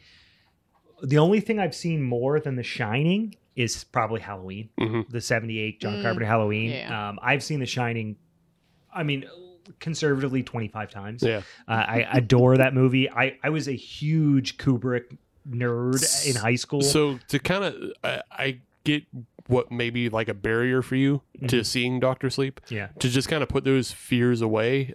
They do not spend a lot of time at the Overlook. And I've heard that, and I'm that person who I want the memories of these things that I hold dear to remain intact, kind of thing. You know what I mean? Maybe I don't know if that's more subconscious, but it's not bad either. It's not bad, but I feel great. like that's the other part too. It's you should definitely watch it, and I agree. Don't put the fear away, but it's still after watching The Shining, it got really fantasy-esque, but it still was a good film.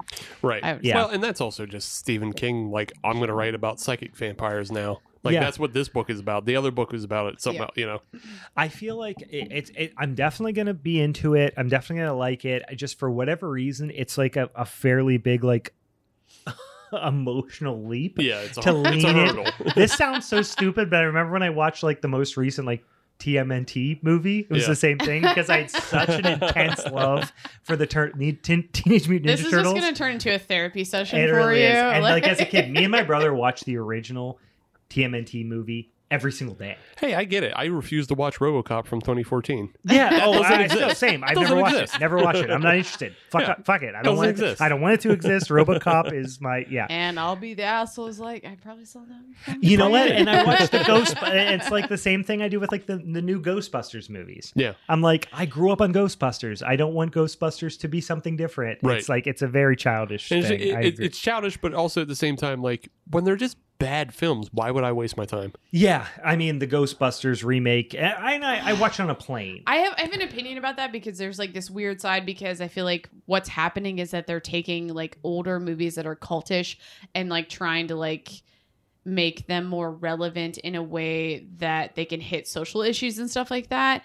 And that bothers me that I'm like, I would rather just see a newly created movie IP, like yeah. that it like Same. totally hits home for Same. like the feminism thing. I'm not against. I haven't seen the new Ghostbusters either.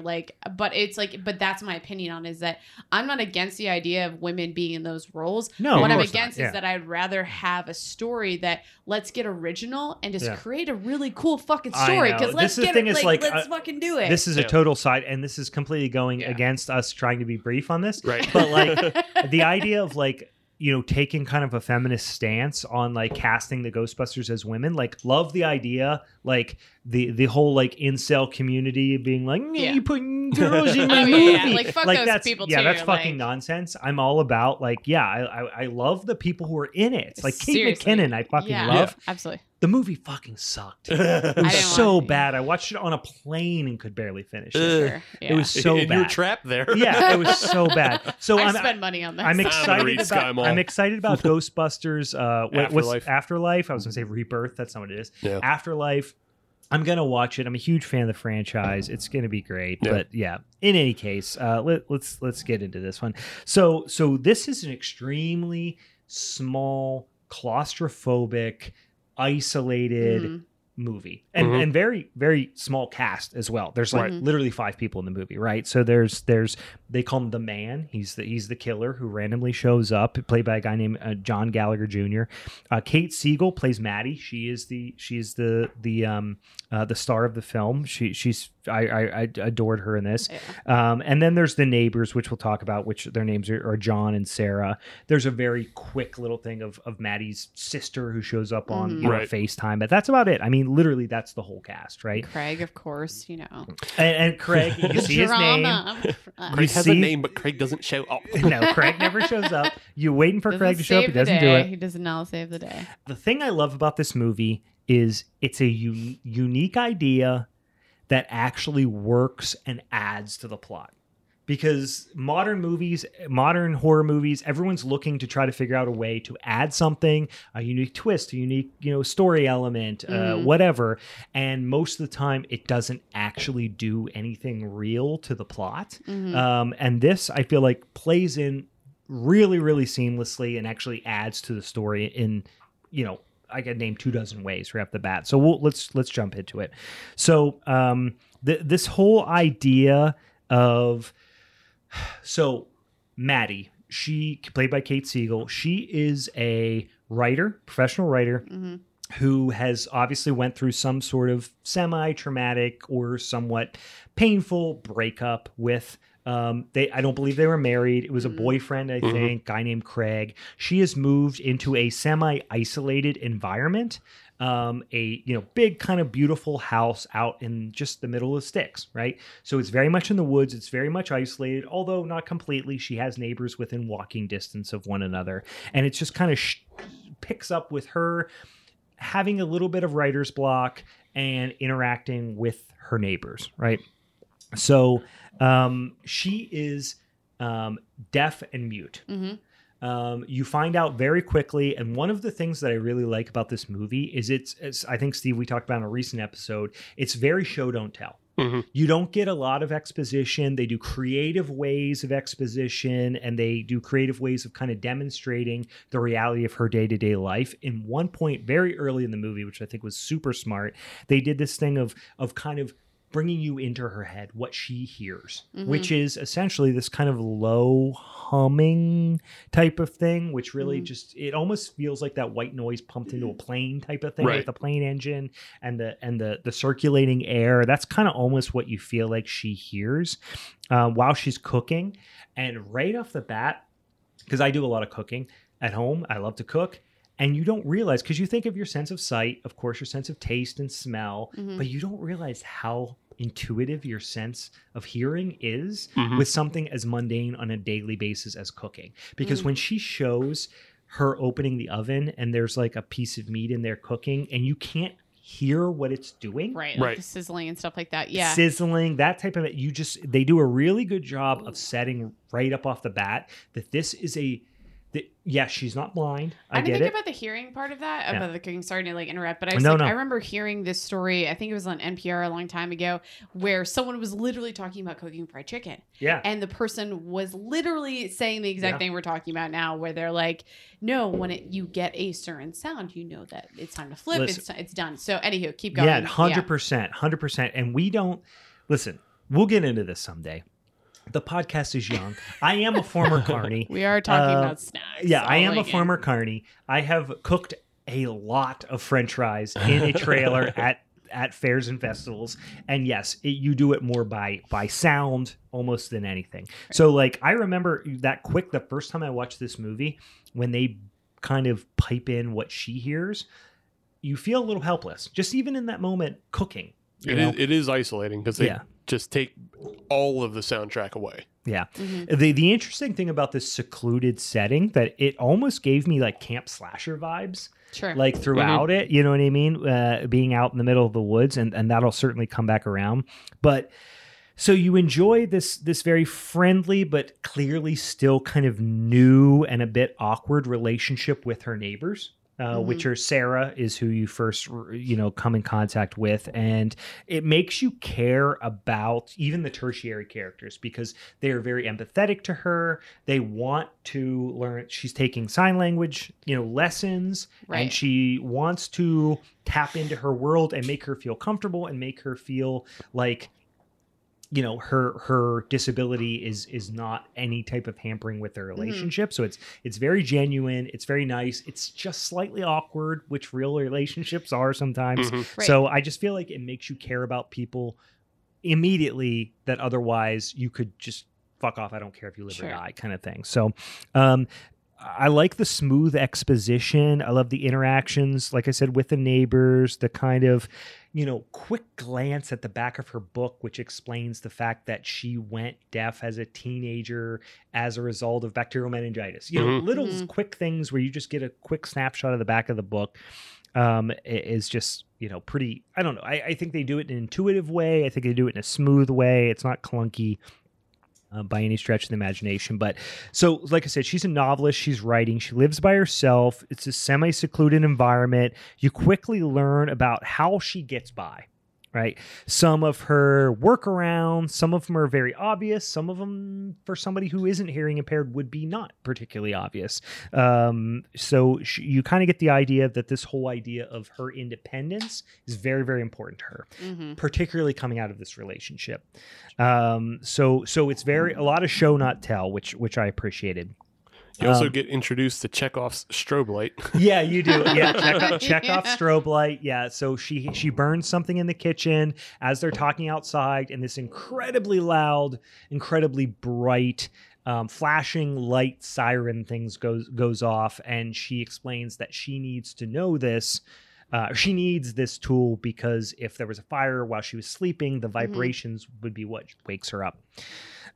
So in any case, Which I feel like you don't really intuitively know offhand until because you're like, I can get the light yeah, Right. because you need that like peripheral like vision Yeah. part of it. But yeah, the vibration thing. I would is never have interesting. thought about that. And and it comes back in a couple of different places, not just in the Chekhov sense of like, you've brought it up, so now we have to bring it back. But later when she's under the porch feeling for where the killer's footsteps are, Mhm. like they Mhm. bring back this idea that she has to rely on other senses and her like keen level of intuition and secondary senses become very, very important to her. But I also love the idea that she explains the voice in her head. Yes. which was this whole idea of like, I hear a voice in my head. It's not my voice. It's actually my mother's voice. Which is a little conflicting, which we'll Because talk she doesn't about know at the what end. her adult voice sounds like. Sure. And she doesn't remember so her she's like, own she only hears her voice. mom's. Yeah. But I guess it's And only it might not conflict. even be her mom's voice. That's just the closest thing she can equate it to. Sure, Yeah. yeah. Okay, I'm gonna hold my comment then until you maybe talk about it. Oh no! Hey, go ahead. Yeah, I don't mean to derail, but so you get this very like peek inside her world while she's writing, and she explains it because the neighbor is kind of a fan of her most recent novel she's written. So you get this secondhand as well as internally what the feel of her writing process is, and her whole idea is I see every potential outcome. Mm-hmm. And I pick the one that makes the most sense. You know what I mean? The one that meshes the most into the story. But I see all these potential outcomes. And my wife Kate, who was watching this with me, this was her first time watch for me. This was a second time watch for it was a first time watch for her, second time watch for me. She is that. Mm. She always says like she catastrophizes things. She will go like, hey, the kids are screwing around. I think something's bad's going to happen because they're fussing around, climbing a tree, doing whatever. And my brain immediately goes to what's all the scenarios that could play out. Sure. I'm not that way. So like the way that she explained it was, I don't know, it helped make the decision she made later in the movie make sense for me. Right. But I just thought the whole setup was really great. She's the strong, independent, very successful person with this disability that, you see her vulnerability, even emotional vulnerability where she like wants to call the ex-boyfriend, Craig. Mm-hmm. She accidentally calls him. Mm-hmm. He calls her back. She wants to call him back, but then she panics and hangs up. So it's this whole thing. So you see where she's at personally at the time, which is in a place of vulnerability as well. Big windows freak me out. They have since Scream. It's like Scream as a kid, like feel completely so vulnerable in that. fucked Like me I up. have this fantasy about having a place that has really big windows so I can have a bunch of plants in front of them. Yeah. Because that's what I do. But then I'm also terrified because I don't want that. I don't want any ounce of someone looking in where I'm doing. I like curtains it's that not I can even like an close. insecurity. It's literally a fear. See, I look at California architecture all the time. Yeah. And they not only do they have the giant floor to ceiling windows, but Yeah. also those usually tuck into the wall, so Yeah, it becomes an indoor-outdoor plan, and I love that. No, Because I I love have- it. I I have- just I have a fear of it. I have no fear of it though, because I would just either have a knife on me all the time, or Yeah, no, it has been since I'll just get a gun. Scream that freaked me out. And Kate and I, when before we were married, and even after we were married for a little while, our first place was a condo on the first floor of a condo / like apartment building thing, and we had a sliding glass door and the back of the building, and it always kind of freaked me out a little bit. But no. I was staying at a friend's house this week watching their dog, and I did exactly that. They had a sliding back door, and I was just like, nope, closing this all the way. Yeah. Don't need that morning light. Yeah. Fuck that. Yeah, same.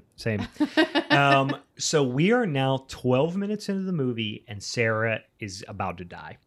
Who is the neighbor? So she comes up, and this guy, random guy, you don't know anything about him. You just know that he has this creepy mask that is almost this paper mache-ish, almost characterless type of mask that is white. He's otherwise just dressed in pretty normal kind of street clothes. The thing I like about this killer, I don't like him personally. They do a great job of making him out to be like this weird douchebag that you absolutely hate and want to die, which I appreciate. But also, they don't make him overly physical, right? He's not big. He's not overpowering. He is certainly well thought out and methodical in his way, but he is not a big, giant, murderous killing machine. He is a pick your spots. I'm going to try to outthink people, and I'm, brutal and sadistic, right? So he's more kind of clinical and callous. wherein he wounds victims first before he kills them. He kind of plays with them. He's very much, people were into true crime and horror movies. He's very much a process killer, not a product killer. Yeah, I feel like cat and mouse is like a really good phrase put for down this in here. entire... This is the best example of cat and mouse I've ever seen, in my opinion. There might be better ones. This is for me is fantastic. You have no room to talk, Miss First Person. In any case, but it's still a slasher. This is a slasher. It's 100% a slasher. All right, hey, listen, you bastards. Let's keep going. So yeah, I was frankly not impressed by the mask. That was kind of one of the things that I didn't love. It's just odd that it made a point to have it and then it just disappeared. Like he's just like, but I get why they did it. He's just like, because they set it up that like, oh, I'm getting ahead of this, but like, oh, I haven't seen your face, blah blah blah. And he's like, no, I'm gonna make you see my face. Yes, that was the best part of why that was clearly why there was a mask. But I also thought for a second that like they're trying. You probably get the sense that they're trying to set up that it might be Craig, but then they give it away really quick though. Yeah, I guess I never really thought it was Craig. I didn't think about it as Craig though. See, I got that. I got that because if they kept the mask on longer, I might have thought that. That's what I'm saying. Yeah, that's what I'm saying. I'm thinking, oh, this is probably Craig like harassing her. Okay. Yeah, but then he gives it up so quickly and she doesn't recognize him. I'm like, oh, well then what is this? It was pretty interesting though, because Kate was watching it on the couch beside me and she immediately goes, the mask is so fucking creepy. No, I was like, okay, all right, because to me it really wasn't that impactful. But in any case, the killer is just basically this like shitty, psychotic douchebag with like a god complex, like playing out this control fantasy. Sure. That's pretty much what he's doing. He's like, you hate him immediately. You're rooting for Maddie. It gives such stakes because you like her. You're rooting for her. She's the underdog. All these things.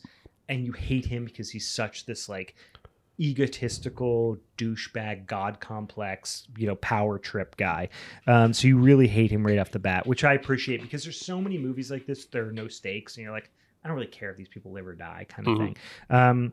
He underestimates her. He starts toying with her right from the beginning, sending her pics from her own phone, which was a creepy reveal, I thought. She doesn't panic. She knows she's at a disadvantage. They kind of show right off the bat that he's fallible. Like I said, he's not huge. He's not physically dominant by any stretch. But he's smart.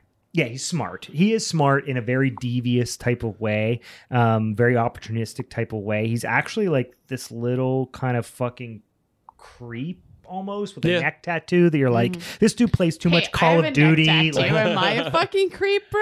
He has a dragon neck tattoo. Yeah.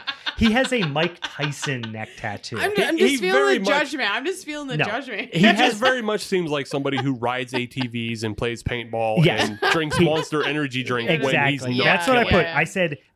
I wrote in my notes, he's like a little creep that probably plays too much Call of Duty and frequents men's rights websites. Like he probably has several burner Twitter accounts. Like he's smart, but in a very manipulative, like sociopathic way. He's smart at what he does in killing, but he's probably just a dope otherwise in the world. In his regular everyday life, he feels inadequate.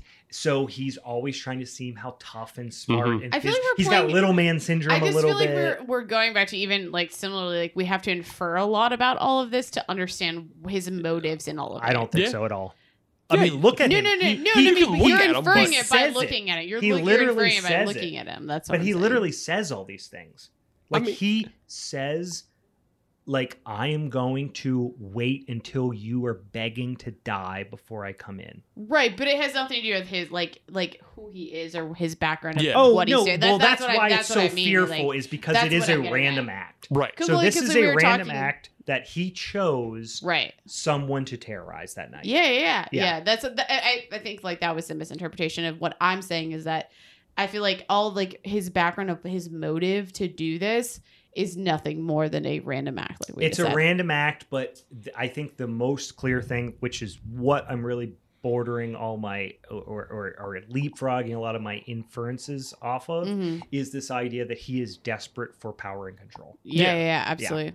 But even when we'll get ahead, but like when he kills like the dude Craig, right? Yeah. Or not Craig. What's the other boyfriend's name? John, like he's just like, yep, I wouldn't have won that. Like, no, bro, he's would kind have of not. pragmatic in a way, Right? Yeah, but at the same time, he is like very ego driven. Yeah, he's pragmatic and he's somewhat self-aware, but but ultimately his ego gets him. Yeah. Right. And I feel like there's just like no other motive besides those things. Yeah. You're not given a backstory the same way you are, like Freddy, who has a backstory, and or like Maniac, or like Maniac, who has something of a backstory that comes out. Kinda. In any case, I'll defend that in a second, bros. Shouldn't have brought up your own film. You don't put it out on the slab to get chopped. No, it's Listen, we're not talking about Maniac, goddammit. So I like that she. So the thing I love about this movie is like there's certainly mistakes that she makes. There's certainly mistakes he makes in this cat and mouse game, but it is very much like they are understandable under the circumstances. I feel like it's very like believable for the most part. I can't wait. Wait, you bastard. In any case, so she's not hiding. She's not panicking. She's very self-aware. She understands it's important to watch him and know where he's at. And she starts kind of formulating these plans and endings pretty early on. Her skill is that you'll learn. It comes back in a very blatant way, but even at the time, you're like, she is starting. Her skills as a storyteller are starting to kind of help her identify the potential outcomes. And that's obviously an ongoing theme, which we'll talk about. His mask and the fluorescent flashlight glow is pretty creepy, and then he finally shows his shitty douchebag face. Right. And I like that scene because he takes the mask off, and when he repeats what her sister said verbatim, because he's like, can you read my lips? And then he repeats what her sister said verbatim and how he knows that she's deaf. Knows that she's deaf and alone. Exactly. Because she tries to point out that her boyfriend's going to be home soon. She soon. writes on the thing. Yeah. This whole exchange is really well written. Really, really well written in my mind. It's this kind of, again, it's still this gross control thing for him. And you just really, really makes him hate. Makes you hate him. And once they've had that face to face, she kind of arms herself as best she can, and one of the creepiest scene, because at this point I'm not taking him seriously. I'm kind of like, listen, I'm not a tough guy by any means, but I'm kind of like, I'll beat this guy's ass. Right. You know what I mean? In the moment, I'm like, I'm not scared of this guy. But then when he uses the corpse of the friend to bang on the glass, pretty chilling scene. I thought it was pretty good. Personally, it was effective for me. I feel like it also set up for what you find out later. But yeah, I feel like, but it definitely set up. Well, listen, he's not a giant monster. My guy wasn't a giant monster either, but he still did it. He shows at least in that moment, he's one step ahead of her. Yeah. She has underestimated him, right? She's going to have to kind of step her game up. She's almost going into like basic instinct vibes at that point. Like she's like I'm going to have to start thinking if I'm going to get past this guy. But but I feel like that even happens a little bit later, that she starts having that twist. You know what I mean? Like she keeps it's like ratcheting it up. It's just like she's just doing what she feels like she has to do the next thing. And then I feel like later is when we really see her being like thinking. Right. She eventually gets past that writer's block. Right. Yeah. But he's crying. I mean, it's the movie. It's the movie. We saw the movie. So he's crying. Her crying in silence, I thought was pretty effective, because you don't really get that full catharsis. A silent cry doesn't provide the catharsis of like a full moaning, screaming outward cry. I don't know. I just maybe I'm overthinking it, but that struck me as a very painful scene.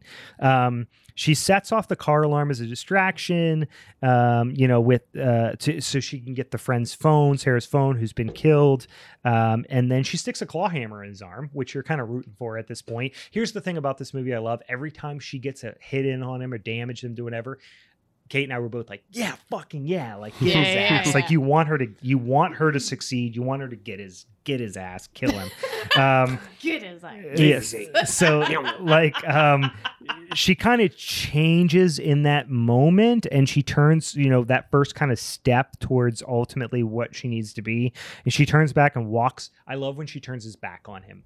She turns her back on him, and you can tell it really bothers him. Oh, because that ego that we. She takes the power back a little bit in that moment. She kind of recognizes that this is a power thing for him, and she starts taking steps towards like psychologically manipulating him after that. Like she doesn't fully get it right away, but like she starts realizing she can use his ego against him a little bit. Right. So it's kind of terrifying to not know how much noise you're making. Like when she makes the like, I'm going to go outside, I'm going to throw this thing in the woods, and I'm going to go outside. I can't imagine how scary it is to not know how much noise you're making, or not know if what you're doing is audible. But it's cool so that are you doing the right thing, the wrong thing? You don't know. She remembers enough to know that. I feel like that's the cool thing about the story of like, she knows enough about sound, but also the vibration of things to know like how it could impact someone else. Yes. You know what I mean? So like the diversions, and even like the only thing that like I didn't understand is like she knew how to walk on a roof, because I feel like that could have been really fucking loud. But I'm getting ahead. But I'm saying like it's still the concept of the sound. Yeah, I mean, if you're up on a roof, to be fair to this point, if you're up on the roof, you have like a sense of the texture of the tiles. Yeah. And they're usually a lot more like sandpapery gritty. So if your foot slips, you're making a lot of noise up there. So there's some of these things intuitively that you don't really think about when you can hear, but she has to take into extreme consideration.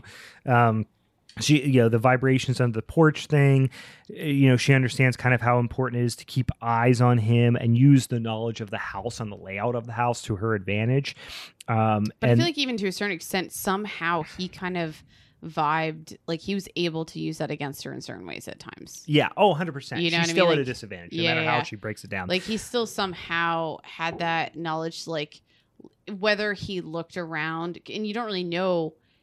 It seems so random that you don't really know, but I feel at the same time, it almost seems like he had done enough to walk around the house and know where she might go. Yeah, no, I definitely agree.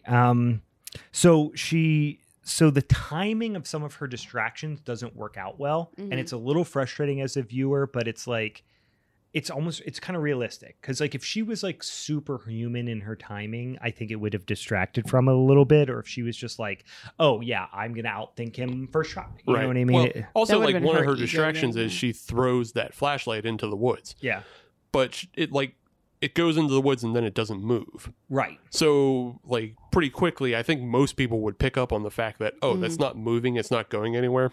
She's probably not there. It's not a person running, and then she took too long on the roof. But, like, again, in that moment, like, who among us would be able to, like, figure, you know what I mean? Yeah. She's grasping for straws. There's certainly a degree of desperation, but she gets shot in the thigh with a crossbow at this point, but she manages to get the crossbow from him. But she is really struggling to pull the bolt back. And I love the scene where she, back in the house with the crossbow, is going through, like, when she comes to the realization that she knocks him off the roof. So now he's not at 100%. She's obviously been severely injured. And it's this idea of, like, she's going through all the scenarios in her head of, if I do this, I'm going to.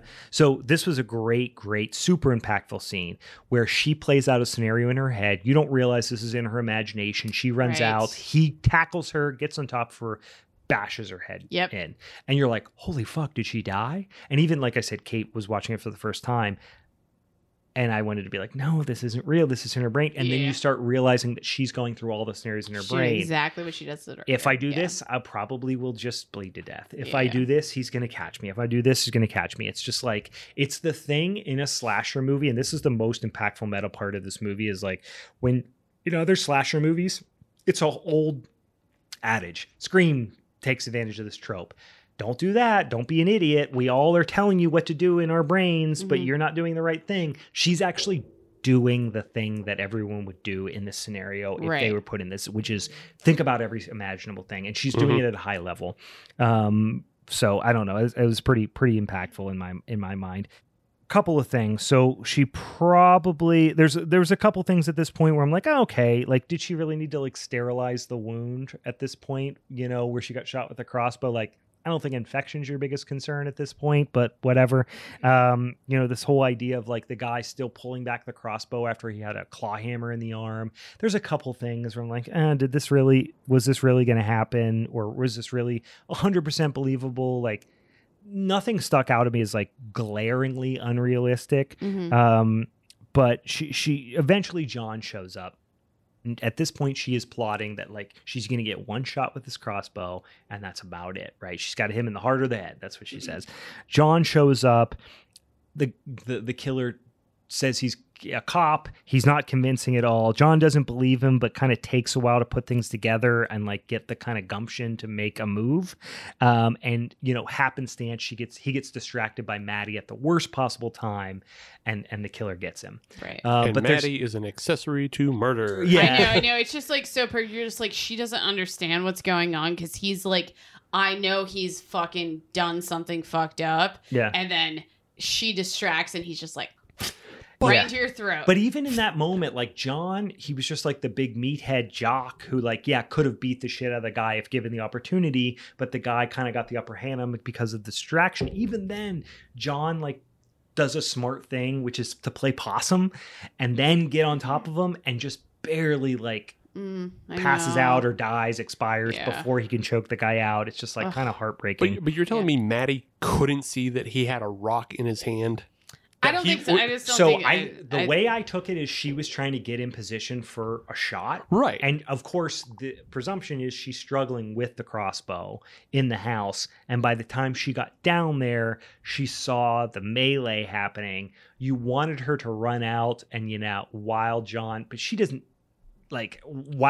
was wrestling with him to go in and double team him. But I'm saying she causes the distraction that gets him stabbed. Mm-hmm. She couldn't take a second to look at John's absorb the situation. Because I did feel like it did feel erratic, but I feel like knowing how emotional she felt, and I'm not trying to defend it here. I'm just saying like thinking through the scenarios. Don't worry, Brian. I'm gonna fucking destroy you. Okay. Like, how long was she at that picture window? But I feel like if you were in that situation, it's like one of those things that like I could understand the scenario where you're just like, don't fucking trust him and then knowing that he's a tougher dude and bigger than this guy, that he could probably take him immediately. But that thing that you don't realize is that dude's like, I'm still really smart and I'm going to like use a distraction to stab you in the neck real fast. Well, yeah. You know what I mean? Like, but I get what you're saying though, too, because everything leading up to this point, she's telling us that she thinks through scenarios. Yeah. And this is like an erratic situation. Yeah. But she didn't think this one through. Right. She didn't let John just mollywop him with the rock. Yeah. And then she could have run out with the crossbow and finished him off. I feel like that's unreasonable. She couldn't trust his... She had no idea what his plan was. Right. Then why distract him, though? She saw a savior. She has been solo by herself with a murderer chasing her for hours, presumably, or an hour, whatever it is at this point. All of a sudden, she sees the neighbor come, and they're just out there talking. Or she could have crept out the door and gotten a free shot with the crossbow. In her mind, at this point, though, they're out there talking like things are just kind of normal. So, like, yeah, because they were just conversing. No, not at that point. At that point, he had did have the rock in his hand. Yeah, he was ready to strike. I don't know. He had him looking at something. He had him distracted. He was picking up a rock. He was like, he already had the rock. Yeah. So she didn't necessarily see the rock. It could have been from that angle. I'm just saying, like, not a far-fetched thing that she didn't know what his plan was. It's possible. Yeah, there's no way looking outside, seeing two people standing there talking. One is a person you know and trust, and one is obviously a murderer. You don't know what they've talked about up to this point. You just see them out there talking and not fighting. You want to go, that guy's a danger. Right. You know what I mean? Right. So, like, I absolutely can't fault her for that. That's the only thing that where I can understand both sides, that like when it comes to the story, it doesn't have continuity because she seems so calculated and thinks through shit, and this is one time where she's just like emotional about it. Plus, it's not emotional. It's just you're warning your friend that the person that's there is a murderer because he's not reacting in a way that would suggest that she knows that he's a murderer. Like his girlfriend was already dead. Like, but I'm saying, like, I could see both scenarios. Like, I'm not denying that a reaction would be to be like, get the fuck away. You're my friend. That guy's a murderer. Right. Bang, but bang. I also feel like just with the story context that it doesn't have that continuity, because you would think that like she would have come downstairs, seen that, and figured out a way to get him to understand that this is a bad situation, because she's been so calm the whole time. She hasn't really been, though. She's just been dealing with the blows as they come. So all of a sudden she's there, and she has somebody who she cares about who is in the proximity of the murderer. Your first instinct is going to be warn them he's a murderer. No. Yeah. I'm not denying that. Like I said, I'm seeing all scenarios, but I'm thinking like, what is the story actually leading us to believe she should have done? I think that would have been super. I think that would have maybe taken it over the top for me. You know what I think it would have done is would have saved John and made John the hero. And I think the whole point was that Maddie needed to be the hero and the person that walked away from this as like the savior of it. And that's what I actually think. The fact that we are picking apart this very small, relatively inconsequential part of it makes it, to me, more clear that this was an extremely believable movie. No, it was. I think leaning into this, like I told you, this was probably like my third or fourth time watching this movie. It's a good movie. Yeah. I'm not saying it's going to be my winner for tonight, but it's a good movie. I think it's like, I genuinely like this movie. Yeah. So I'm still gonna destroy it. In any case, you can't. It's too good. So she deductive reasoning. She kind of shows she has to kill him. So she misses her shot. Right. She hits him in the shoulder instead of the heart. And then he crushes her hand in the door, but then he lets her go. You know, she kind of snaps and stares him down. I think writes it's an in important blood, scene in this. I genuinely do. She writes, "Do it, you coward," because he's like, "I'm coming inside," and she's like, "Do it, you coward." You know, and I think it's part in defiance and then part playing against his ego. And then I feel like you're going too fast on this and how important this part of the movie is. Well, because this episode can't be 5 hours long. It's so fucking good. Like, I will tote it to so much in saying that, like, that was an important scene. Defending I'm not. his I movie. still don't think it's the best movie of the three. slasher. It's by far the best movie of these three movies. I just think it's a good movie. It's not even close. It's not even close. It's the best movie of these three. In any case, so you guys have never done debate club. Yeah, so she So she leaves this description because he goes, "Oh, I'm coming inside." He starts banging on the glass.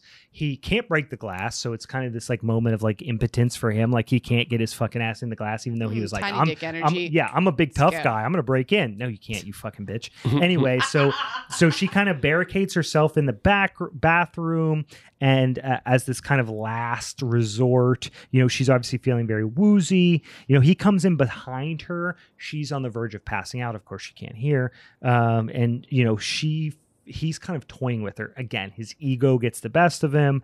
And then she finally feels at the very last minute when he's about to kill her, this breath down her neck. And then she fucking surprisingly stabs his ass. And now he's hobbled. So she runs out the door. She plays possum in the kitchen, sprays his ass in the face with wasp spray, blinds him, turns on the crazy alarm. So he can't hear. So she's taken away his sight. She's taken away his hearing. And this big melee ensues. And this whole thing is like, you kind of saw this. She was going to take away his sight. She was going to take away his hearing. But I love the fact that she doesn't just do that. She outwills him in the end. So this melee ensues. He's strangling her. And just as like you think she's going to pass out, her life's like flashing before her eyes. She gets the fucking corkscrew, sticks it in his neck. And in this moment, Kate goes, yes. Like as soon as she sticks in the neck. And it's like just perfectly made me remember how I felt the first time I saw this movie. And you just love the kind of look of relief and satisfaction in her face. You know, she doesn't really at that point, when she's laying there, you kind of don't know if she's mortally wounded still, but you're like, she kind of doesn't care if she dies because she got his fucking ass. Like, I love that, like, fuck you didn't get me. Even if I die, you didn't get me kind of thing. And then she sits on the porch with her cat until the cops come, which is great. So, you know, maybe like I said, maybe the best cat and mouse version, you know, I've kind of ever seen in my mind. It's brutal. It's tense. It's unique.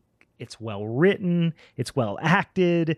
It leaves you feeling good, which you don't need that, but it's an added bonus in this kind of cat and mouse type of thing. And yeah, right afterwards, because Kate hates like the you know, home invasion type of movies. She was like, so we turned on Hubie Halloween right after this. Started watching it directly after kind of a palate cleanser. So short and sweet, but that is I just feel like this is I don't know. It's just such a well-written movie. It's so unique. So I okay. Give it to me. So I feel like it, like I've said multiple times already, it's a good movie. I genuinely have enjoyed it to the point where I've actually watched it a few times. But what I don't think it does, especially after evaluating it in modern slasher, is I don't think it fits all the categories for like what would be a modern slasher. I think it has way more home invasion and like that cat and mouse and like revenge. If you look up the best modern slashers of the last decade, almost none of them, and I look just out of curiosity as a gut check, look at every single list of modern slashers, almost none of them fit perfectly into the classic slasher genre. No, I totally agree. But I feel like in our context, in our yours is a character study. It's calm down. Yeah. You'll get your defense here. You'll get your defense more of a slasher than maybe both of your movies. No, I will not. Yours agree is with that. I will not yours agree is with that. ASL Funny Games, and so. But like no, but that's what I'm saying. Is like it's a good fucking movie. I just feel like there are certain elements that are definitely slasher. What is it if it's not a slasher? It's a home invasion. I think it's a home. Okay, Funny so yours is a whodunit. It's a whodunit slasher. I feel like his has it is a way whodunit more slasher. elements. But it's a whodunit slasher. It's a slasher. Yours is not a It's slasher. definitely a slash. His is definitely a slasher. I'm not saying yours is not a slasher. It's literally a serial killer that shows up to the house and kills people. He does not like being wrong in any way, shape, or form. It's 100% a slasher. No. I'm not saying it's not a slasher. Look up the definition of slasher. It's not 100% a slasher. I'm just saying nothing is 100% a slasher. Hey guys, we're here to decide what might be a really amazing, the best slasher film, right? Here's where yours. The three, I think yours might be the weakest. Yours is the weakest because here's where it fails. Here's where yours fails. Okay. Where's the body count? Doesn't matter. You don't need a giant body count. I would think most people would think about slashers. I would think about a body count for sure. How many what's the body count in the first Halloween movie? I don't know. I don't know what that was. It's not insanely high by any stretch of the imagination. It's more than so here's the definition I'll put down. Here's the definition I'll put down. If you consider the real world of what constitutes a mass shooting, it has to be 4 or more victims. Sure. There's only 2 victims in this film. So, 3, but one of them doesn't die. Doesn't count. But yeah, here's the thing. I mean, if you literally from... read the definition of a slasher, none of this exists. No. I'm thinking about like I am solely looking at it from our 3 movies. Yeah. If I'm looking at from the only lens of our 3 movies, I think like mine might be the top. Yeah. I definitely think it's the top. It's by far the worst of the 3. Fuck you. But I'm just saying, like, I think it has those slasher elements because we talk about like the camp. Like when you brought up the point about has this camp slasher vibe, it does. Like it has all these vibes, but I'm like, it does not hit home for me when it comes to that aspect. Like, there's so many other things that come up for me that are positive, but like slasher or like campy slasher are not it. So the definition of a slasher. Not the definition, your definition of a slasher is more important than the quality of the movie and the script and the acting and all this sort of within things. this category. No. Yeah, I mean, maybe I don't know. I feel like maybe no. Like I feel like it's a good movie. So like, if I were to pick, so if I, so I'm looking right. I'm looking at all the. So You're Next, for example, right? Okay. Widely considered to be one of the better slasher movies of the last 20 years. It's still slightly a home invasion too. It is a home invasion haunted house movie. Yeah. This is more slasher than that. Sure. If you're leaning on body count as a differentiator, I'm not personally. your argument. I'm personally not. It's one I'm of my not personally things. doing that. Yeah. I'm just saying that. It's one of my things. I just keep getting interrupted. Yeah. So 1, yours does not have the body count. 2, yours doesn't have any boobs in it. We're not talking about schlock slashers. So you guys That's are where creating. definitely You have guys one. are started. You guys are creating your own definition of a That's slasher where and slasher abiding started. to it. I think everybody agrees that slashers No. fall Like, into. I don't want to be coupled in with anything besides that.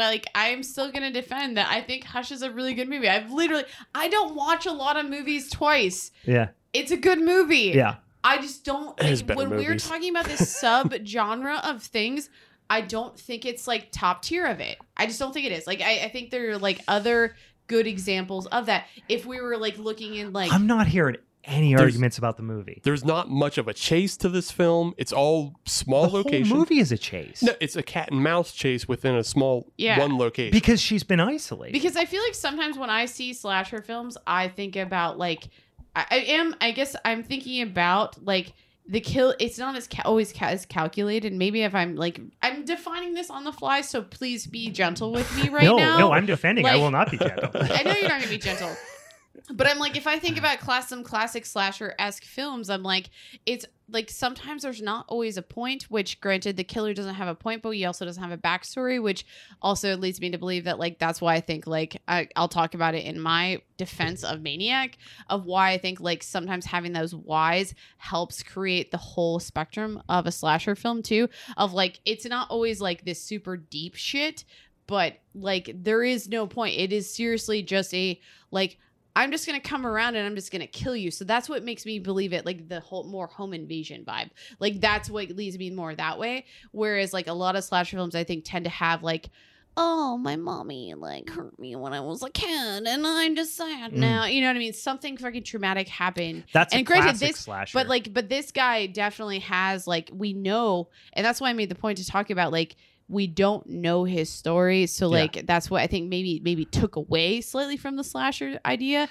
that it just like so he's you just are like a you are maniac you in a are sense. categorizing it, or you are putting it up against classic slashers, right, but This but is that's a kind of modern slasher. exactly. But Right, you but have like- you have to look at classic slashers in order to define what a modern slasher You is. do, But, but at the I guess, same what is the time, I difference? think Okay, should we define right now? Like, because we only defined 2000 modern. to present. That's it. That's it. That's why this But fits that's it. great. In order for it to be a modern slasher, you have to take away things from what a classic slasher is. Sure. So there are small elements of, there is the cat and mouse game, which you would find in Halloween. Yeah. But Halloween does expand to like the neighborhood. It goes farther. There is a more of a body count. There is, and you have to think that's 78. So you kind of have to up things.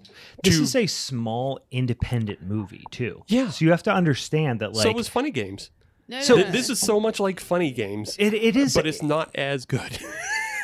this is much more unique, I think, in its premise. I think. I don't think it is. I think it's more well acted too. It's more well Yeah, written I and would it's say more Funny well Games. acted, but it's not that interesting to look at. What? Everything is blue. It is. Everything there's not. It is. There's not It a is lot not of interesting. flashy. There's It's not not a lot of flashy. interesting camera I, movement. you know what? I would say, camera movement I would agree on. Cinematography is not through the roof, but acting is great. Yeah. Script is great. It's Sure. tight script. Sure. Yeah. The story doesn't have any holes in it. Super I kind of excellent find the funny student that we're film. talking about the script when it's very minimal. like, This is I a don't know. like, what is actually said? But well, dialogue and script are two different things. But Yeah. I would say, like, anyway, I defend that not only is this a slasher, I'm not it saying definitely it's not. I'm saying it's a just not slasher flat. with. My point is, if defining a movie that has big plot holes or big problems with it, which we, for example, I'll pick on Steve because he already did his, like, the ending of that movie falls the fuck apart. Sure. Yeah. I Mine agree. does never does that. Whoop-de-doo. So what? Where's your body count? That's what brings people into slashers. No. They No, want no, to see I A a don't- body good count. movie is what brings it. I, in I, slasher. No, I, it is- I agree. There's like, so that's many the thing is, like, I Fridays that aren't still good think- movies. Yeah, and they're terrible. Yeah. Yeah. I still think that like Hush is a good movie and that Steve's movie falls apart, but I still think his is a better representation of a slasher than yours. That's Boobs what and I'm murder, saying. bro. I That's can't what I'm imagine why. Boobs and murder. That's all it is. Yeah, that's the thing. Is like your definition is okay. So I feel like yours is like so highbrow. I feel like Hush is like a highbrow slasher movie. it's a modern kind of meta slasher. Sure. Yeah, you're like defending what I'm just saying. No, it's better. It's way better. Okay. I don't know. Okay, it's Brian a matter is of personal upset. opinion. Matter Brian of is personal upset opinion. right You guys are making such weak arguments, but sticking to them so hard. Okay, let's go. What else? What about the story? What about the story is bad? Anything else? No, it's just super simplistic. But and you're right. The script is really tight, but it's just not an interesting slasher film. You don't have an interesting motive for the killer, which most of the killers you get a motive for. But I like this doesn't glorify the killer. That I like. No, it doesn't glorify the killer. Which I he think was takes just away a from douchey slasher asshole. slasher-esque of it. Slasher That's why I feel films like it do does. glorify the killer. Modern ones, maybe yeah. modern ones don't. Maybe modern ones shouldn't. I feel like Well, both of ours do. both of ours though. do. Both yeah, of ours that's why do. mine's better than both of yours. But and then so do other films like Hatchet and Yeah. one of your previous choices. Hatchet. You've already said Hatchet is not a good modern slasher. It is an old slasher. I say it's an old slasher, but it Yeah. is made in modern times. yeah, So it's not a modern slasher though. Yeah, it is a throwback slasher made modern. it's the least innovative of modern slashers. Yeah, there's nothing Yeah. innovative about it. Yeah, I like it. Yeah, yeah. But But- it's the least innovative. But then the other one that was a pick of yours possible, Leslie Vernon, absolutely glorifies the killer. And that's you why I fall- didn't pick it.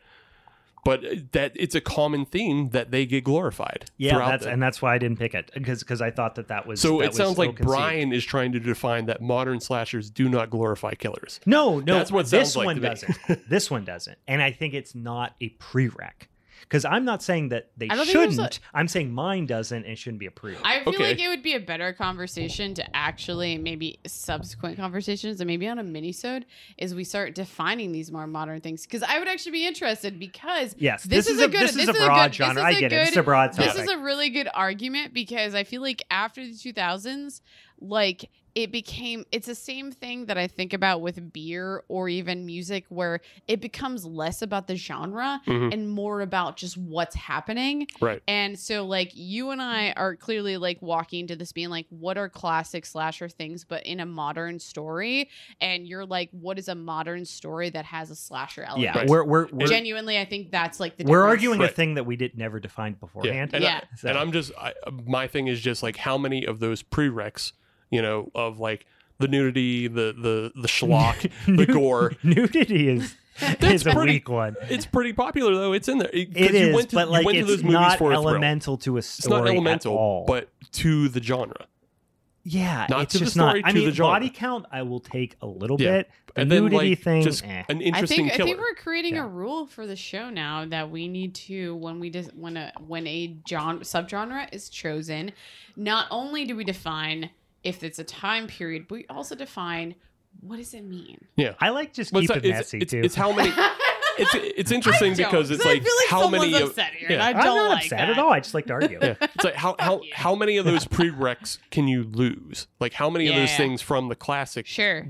definition can So you we- lose and before you you're have to not think- that? You have to think so far out too, I think, because I think depending on it, like we chose this modern slashers was definitely so broad that so much has happened in the last fucking 21 years Right. that like it could have gone in 5 different directions. And even in that time frame, like home invasion films became a lot more popular because Sure. you had the original Purge, you had Strangers, you So had it Purge would- was actually yes. on one of my lists initially. Yeah. Like Purge was So it on would there. stand to reason that a genre that became infinitely more popular over the last 20 years would have a huge effect on a modern slasher as opposed to a classic slasher. Sure. Yeah. No. I don't think that's wrong. And I'm not saying that like no, that doesn't make I'm you not right. saying that like you're wrong, but I'm just saying in the context solely of the 3 movies that we Yeah. chose, this is how I feel. It's just like how I don't movies need to reiterate it. from 2020s, 10 years from now, 20 years from now, we will look at movies from the 2020s and go, yeah, they're all hyper political Mhm. because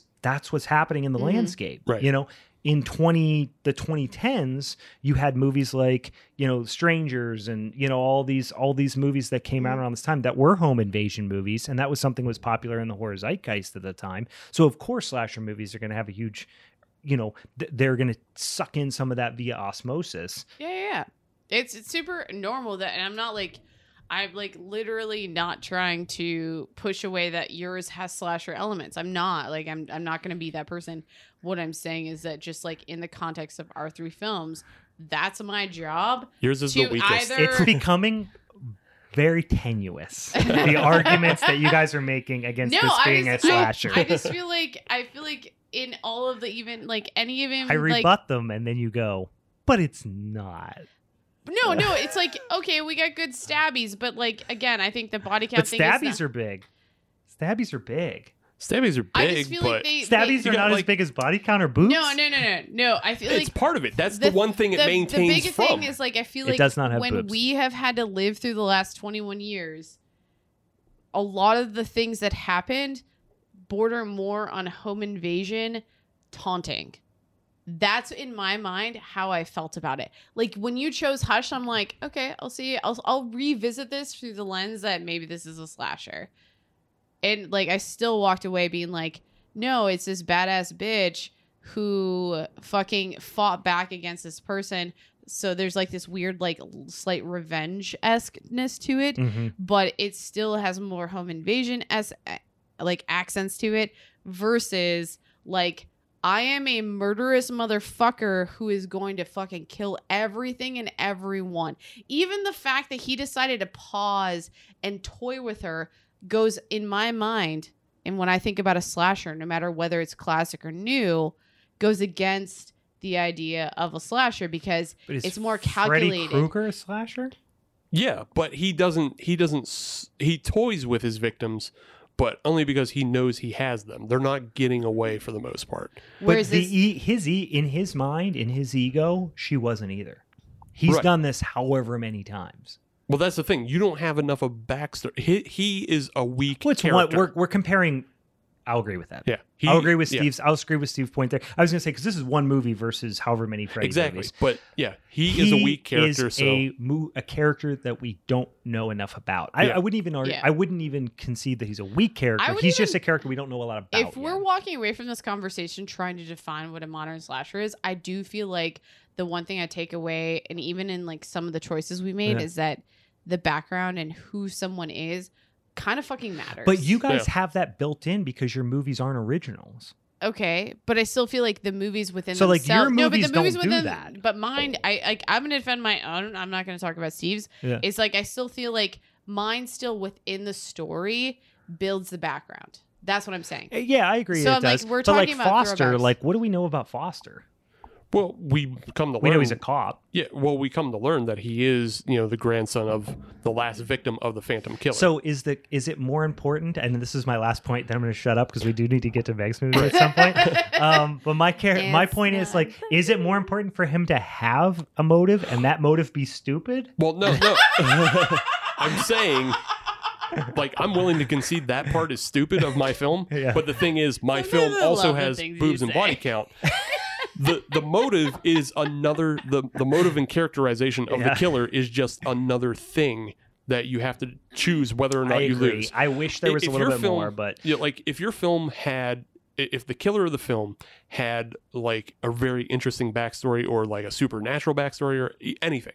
Yeah. Something we knew more about him, I could even accept that he would only chase her for the entire movie, that you could get rid of the neighbors.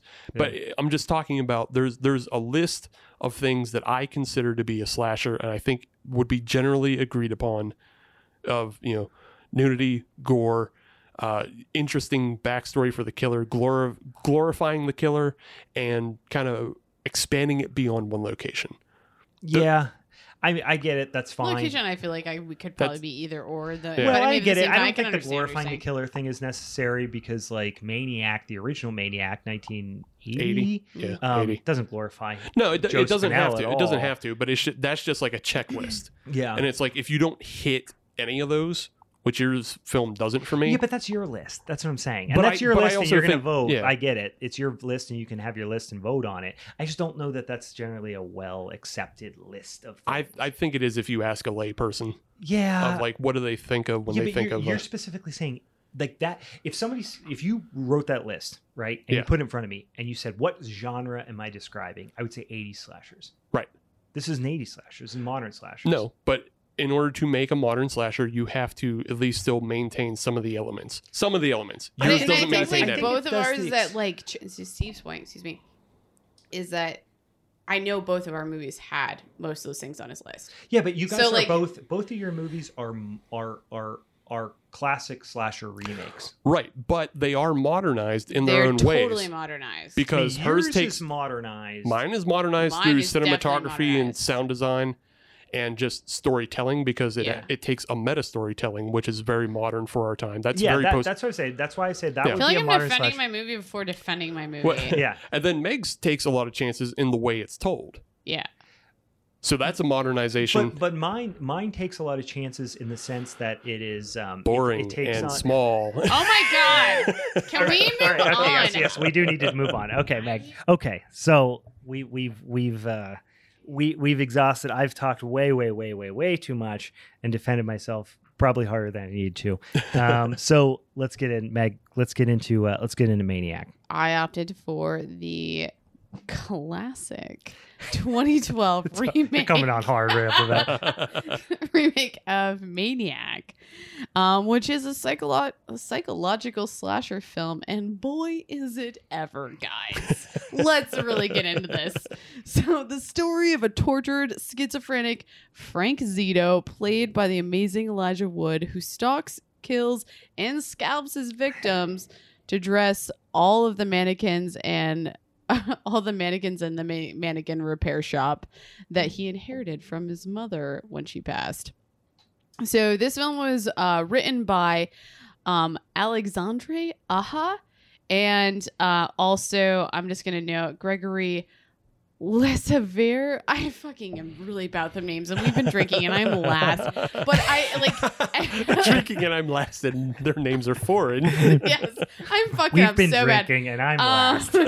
I'm actually I'm just gonna get that tattooed across my shoulder blades. I'm just gonna toss in here the director too as Frank Calvin. Frankie Calvin. He's a Frank with a CK, so we know it's French as fuck. Yeah. But anywho, like I wanted to group them all together because a lot of their notables, they seem to work together in a lot of different films. Hills Have Eyes seems to be a notable for all three of them, which is really fucking cool. Alexandra Audra also did High Tension. Mm-hmm. Yeah.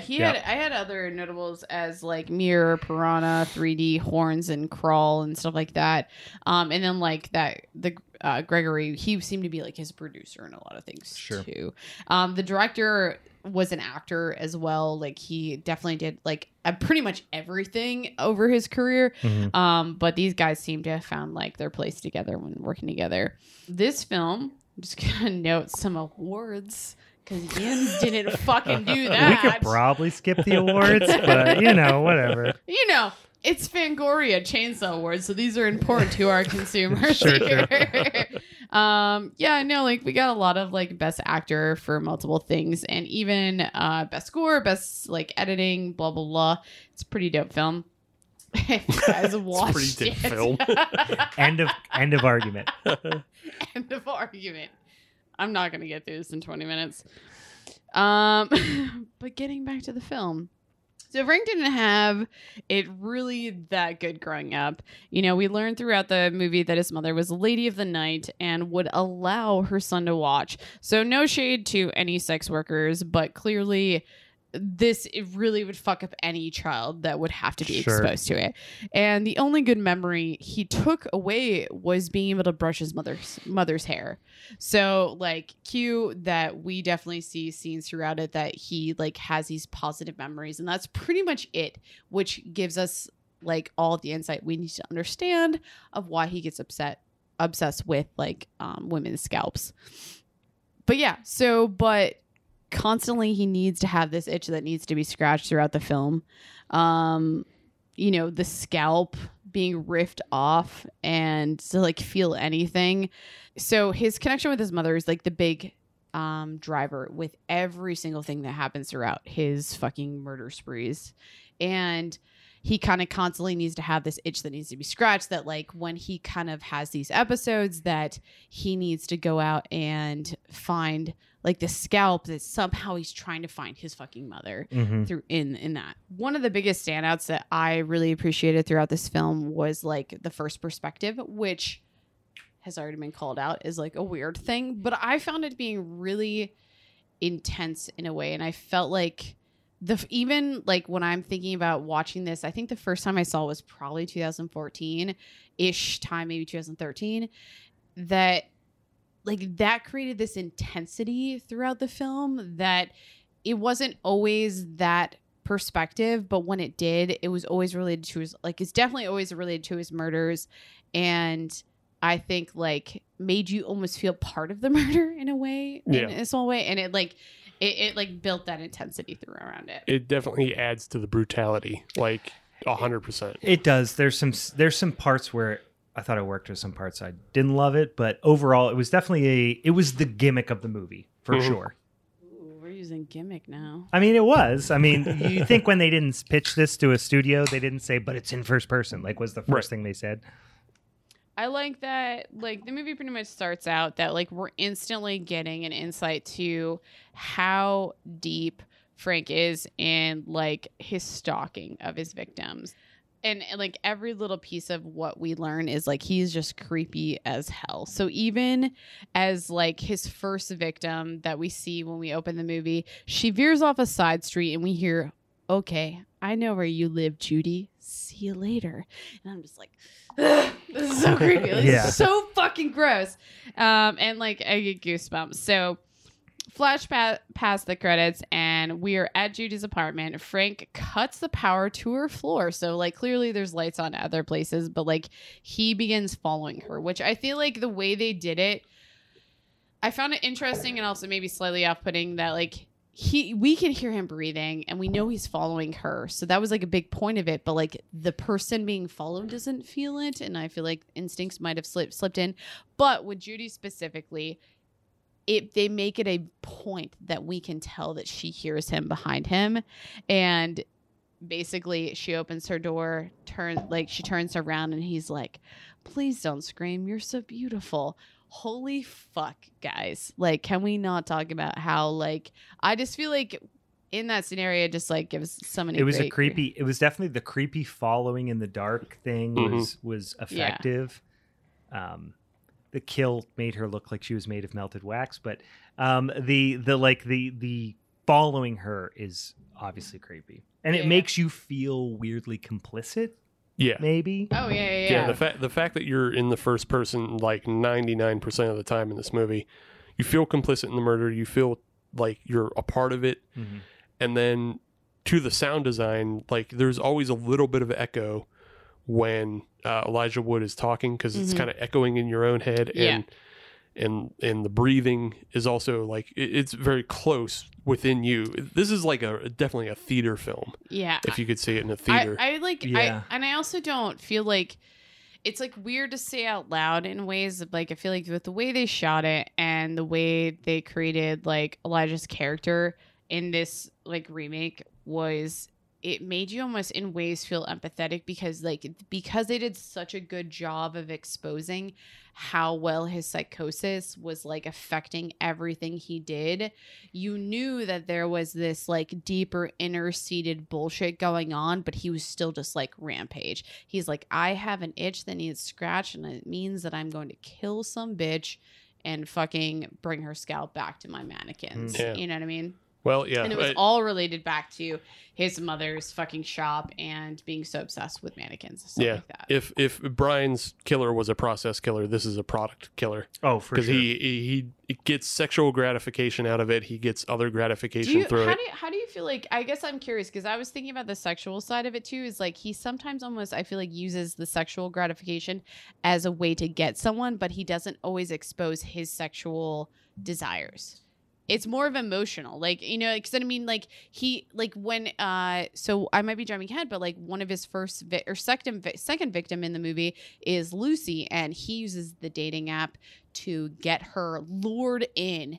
But instead of when he has the opportunity for this to be sexual, it's like instantly turned to fucking anger. Well, it's like a weird fugue state that he gets into in the moment where like he can't control himself, and like frankly was a point of confusion for me, which is like they played it up early as if it is a split personality type situation. Oh, definitely. It's absolutely a split personality. I took it actually that so we're talking about when he kills Lucy and he's like yelling basically to himself, why do you do this? Why, why does this always happen? I almost took it as like he was talking to his mother, not necessarily like a split version of himself.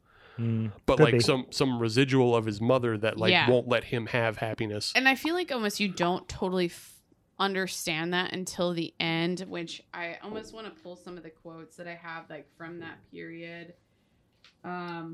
It was almost when he kills Rita at the end, and I could be jumping ahead, but I'm kind of okay with that with the context because I really think the biggest points for this movie are the emotional points and the kills. And there's not much in between besides he's just a human, like he's just a person who's dealing with a lot of trauma. And I feel like when he kills Rita, that's when 110% every single one of his fucking kills has to do with his mother. And it has to do with this like internal need and desire to satisfy like something that will never go away. So even when he does find love in Anna, he has to be way more purposeful in taking more medication to be semi-normal, but he's still not normal. Right. He still has these urges. He still goes out and finds women to kill, which like after the relationship with Anna is fully established that like he's definitely in love with this chick, he still has an urge. And that was one of the last kills before Rita happens, where he traps the aerial artist in the like parking lot. And that was like fucking slashes her fucking Achilles heel. Like we're talking stab, like this is a stock fucking murder here. Like he has a fucking process, he goes through the same stages every single time, and I feel like it's just establishing it like as there's not really much in between it. And that's I think like an interesting point. And he really didn't get aggressive he never really wanted to get aggressive with Anna either, even at the end. She kind of caught him in the act a little bit. Oh no, she 110% caught him. Like she caught him in the story. She approached him versus him. Well, he called her the night that he killed Rita, and was just like, well, I mean, just to initiate their relationship. She approached his store, yes. Whereas everybody else, he stalks and finds. Very on his true. own. And I think like the only thing that changed their dynamic, because I think he could have still had potential to kill her if she was just like this pretty girl that was just like the right time, right place. But that isn't his MO. But he wasn't off put by her because she looked at those mannequins a certain way, and he had like every ounce of those mannequins had everything to do with his mother, and it always relates back to her. Yeah. And that's the other thing with like the women he's chasing, like he's chosen them. Whereas Anna, whether it's quicker, like sure, sometimes it's like seems like it's longer, and sometimes it's shorter. Right, but in the end, he still has chosen them. Whereas Anna, in a way, chose him. That's an interesting point. I like that point too. I still feel like he made a point to talk about it though, as like, and I'm curious to like think about it. It's like I still think there could have been potential if she didn't show so much interest in those mannequins. Like, what would have happened? Right. Like, I don't think he would have ever killed her if she didn't, like, put up such a fight at the end. Right. But he technically really didn't kill her, like, physically. He never stabbed her. Right. He just like, even just tried to subdue her when he was attacking her. Yeah. We're definitely skipping over a lot, but I'm okay with this dialogue because I think we're still touching on everything that happened in this movie. And I think, like, the high points are, for sure, the relationship between him and Anna and the kills that happened throughout it. I think the other, like, I found interesting points throughout the movie of like when we were able, and I think the cinematography did a great job with like bringing you into his psychosis, like when he was having like what it was described as migraines, but it seemed like almost when his medication was like winding down, and when he would then all of a sudden start seeing everyone look at him, I felt like those were really impactful moments because that's not real, but that's what his mind's telling him is real and whatnot. Yeah, and you have no other way to take that in except for face value. Yeah. like you're not on the outside looking because you're literally on the inside of Frank. But I also think experiencing it in ways like helped you empathize with him in a way, because I think like, and that's like, I feel weird being like, oh my God, this murderous character or blah, blah, blah. But like, I think in ways they did a good job being like, no, I've like felt that way of like, I feel like everyone's fucking staring at me, and like how that could play into your psychosis and like why you'd want to fucking murder a bunch of people. But I think for him, a lot of it does come down to his relationship with his mother, and he's always seeking a way to rectify that because he never was able to in like real life. Right. And his only good memories are of like brushing her hair. So we're coming back to this very specific reason why he does what he does, and he will never fucking stop. Do they explain, and maybe I probably missed it, but it's like, how did she die? His mother, did she just get sick and die? No, I don't think they ever say. They never did, actually. It must have been old age. It had to have been old age. Yeah, because he says at some point now, so in the original movie, he says when he's on a date with the photographer woman, he says like, oh, I lost my mother last year in a car accident. Okay. So he talks about how his mom died, or maybe it wasn't last year, but like relatively recently. Yeah. But he suggests that she died in a car accident when he was an adult. Yeah. But I don't know if they ever say in this movie. I thought they touched on it on a second, because again, I believe Anna brings it up, but I just don't remember what they said, what the reason was. No, I don't either. It seems pretty inconsequential, but I don't remember. I only remember I'm sorry still the not same going thing, into every ounce of what happens in this movie too, because I think like the conversation around it is probably like a lot better. But I think like what I feel like makes this a really good slasher is like we do have a really good background story. You almost even in ways like empathize and you understand why he's doing what he's doing. But at the same time, like that urge to kill is always going to be there. Like there is a fucking reason he's going to keep doing it until he's dead. And I still feel like it's a unique take on the idea of a slasher film in the modern era, even it being a remake. And I think like you being able to go into the psychosis of this character, I think creates this bigger dynamic that like in ways you're like, I want you to somehow get out of it. I fucking want you to get out of it. I don't know. But you don't. I didn't have the empathy for him that. No, I can understand that. I mean, I can understand. I don't know. I actually kind of felt. I'm not trying to be like overly, play this like overly PC card or something like that, but just I felt like he was still killing people. You so wanted, like the movie almost wanted you to feel empathetic for him. And it's just like, I felt pretty fucking gross like the whole time. Like, yeah. But like people deal with, I'm not trying to get overly heavy about a made up movie that didn't exist, but like this idea of, the idea of like mental health or mental illness is not your fault, but it's your responsibility. Like, I feel like it takes a lot of the responsibility off him. It puts his responsibility and the onus and the origins of his mental illness on his mother. And it just like almost makes this weird argument of like, well, he was outside of his, and that's part of the tenuous relationship I've had with the original. Sure. But it never paints Joe Spinell in the original, who of course plays Frank Zito in the original movie. Joe Spinell, it never really paints him it doesn't paint him as much as a sympathetic character as this movie clearly does. Yeah. I could definitely see that. I didn't get to fully go through the last one, which it's again, whatever. But like, I could see just from watching part of it that I can see what we're saying is that I don't think there was as much emotion that they tried to paint. But I also think in ways like it's kind of like Elijah Wood's character as like actor. It's probably a little bit him as because he's this cute little guy. But like Joe Spinell is a big hulking, sweaty maniac. You know what I mean? A big, he's a big Italian fella. Yeah, with a mustache, and he's kind of looks like a mobster. You know, not to be stereotypical, but he looks like you. If he but just to that, like, I guess I kind of fall in the middle of you two. Like, Meg, you seem to be a little more empathetic. Brian, you didn't feel that at all. Maybe it's because like just I can talk about it. But I didn't get it as much until if you're okay with jumping it forward a little bit. No, we've been jumping all the time. It's fine. So this is a good movie to do that with. There's the art gallery scene where Frank shows up to the art gallery where he's lent his mannequins to Anna.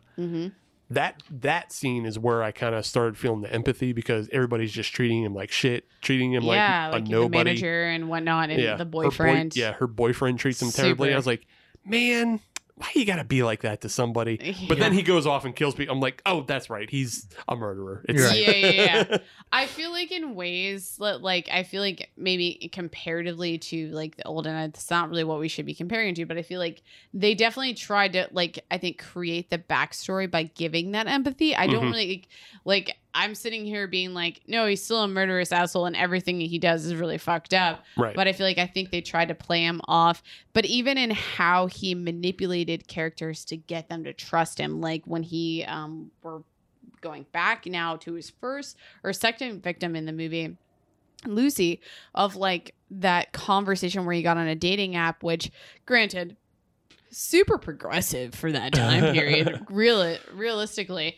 But I feel like he was able to tap into that schizophrenia and have that character come out that was able to play what he needed to be at that time. And I think when we talk about trauma in general, that's generally what happens, is that you, like, the character that needs to exist at that time comes out. And I think over and over again, every time he kills, he almost has this like regret, because he's just like, why'd you make me do that type shit, because it's like this schizophrenia within his brain, that it's a different character in his mind who's doing these murders that is coming out, and it's a protective mechanism. It takes the onus off him a little bit, because in the first movie it's like there's more of this like internal battle between Frank to like overcome his urges, and he's always trying to like suppress them, whereas in this one it almost treats him just like he's a victim of circumstance a little bit.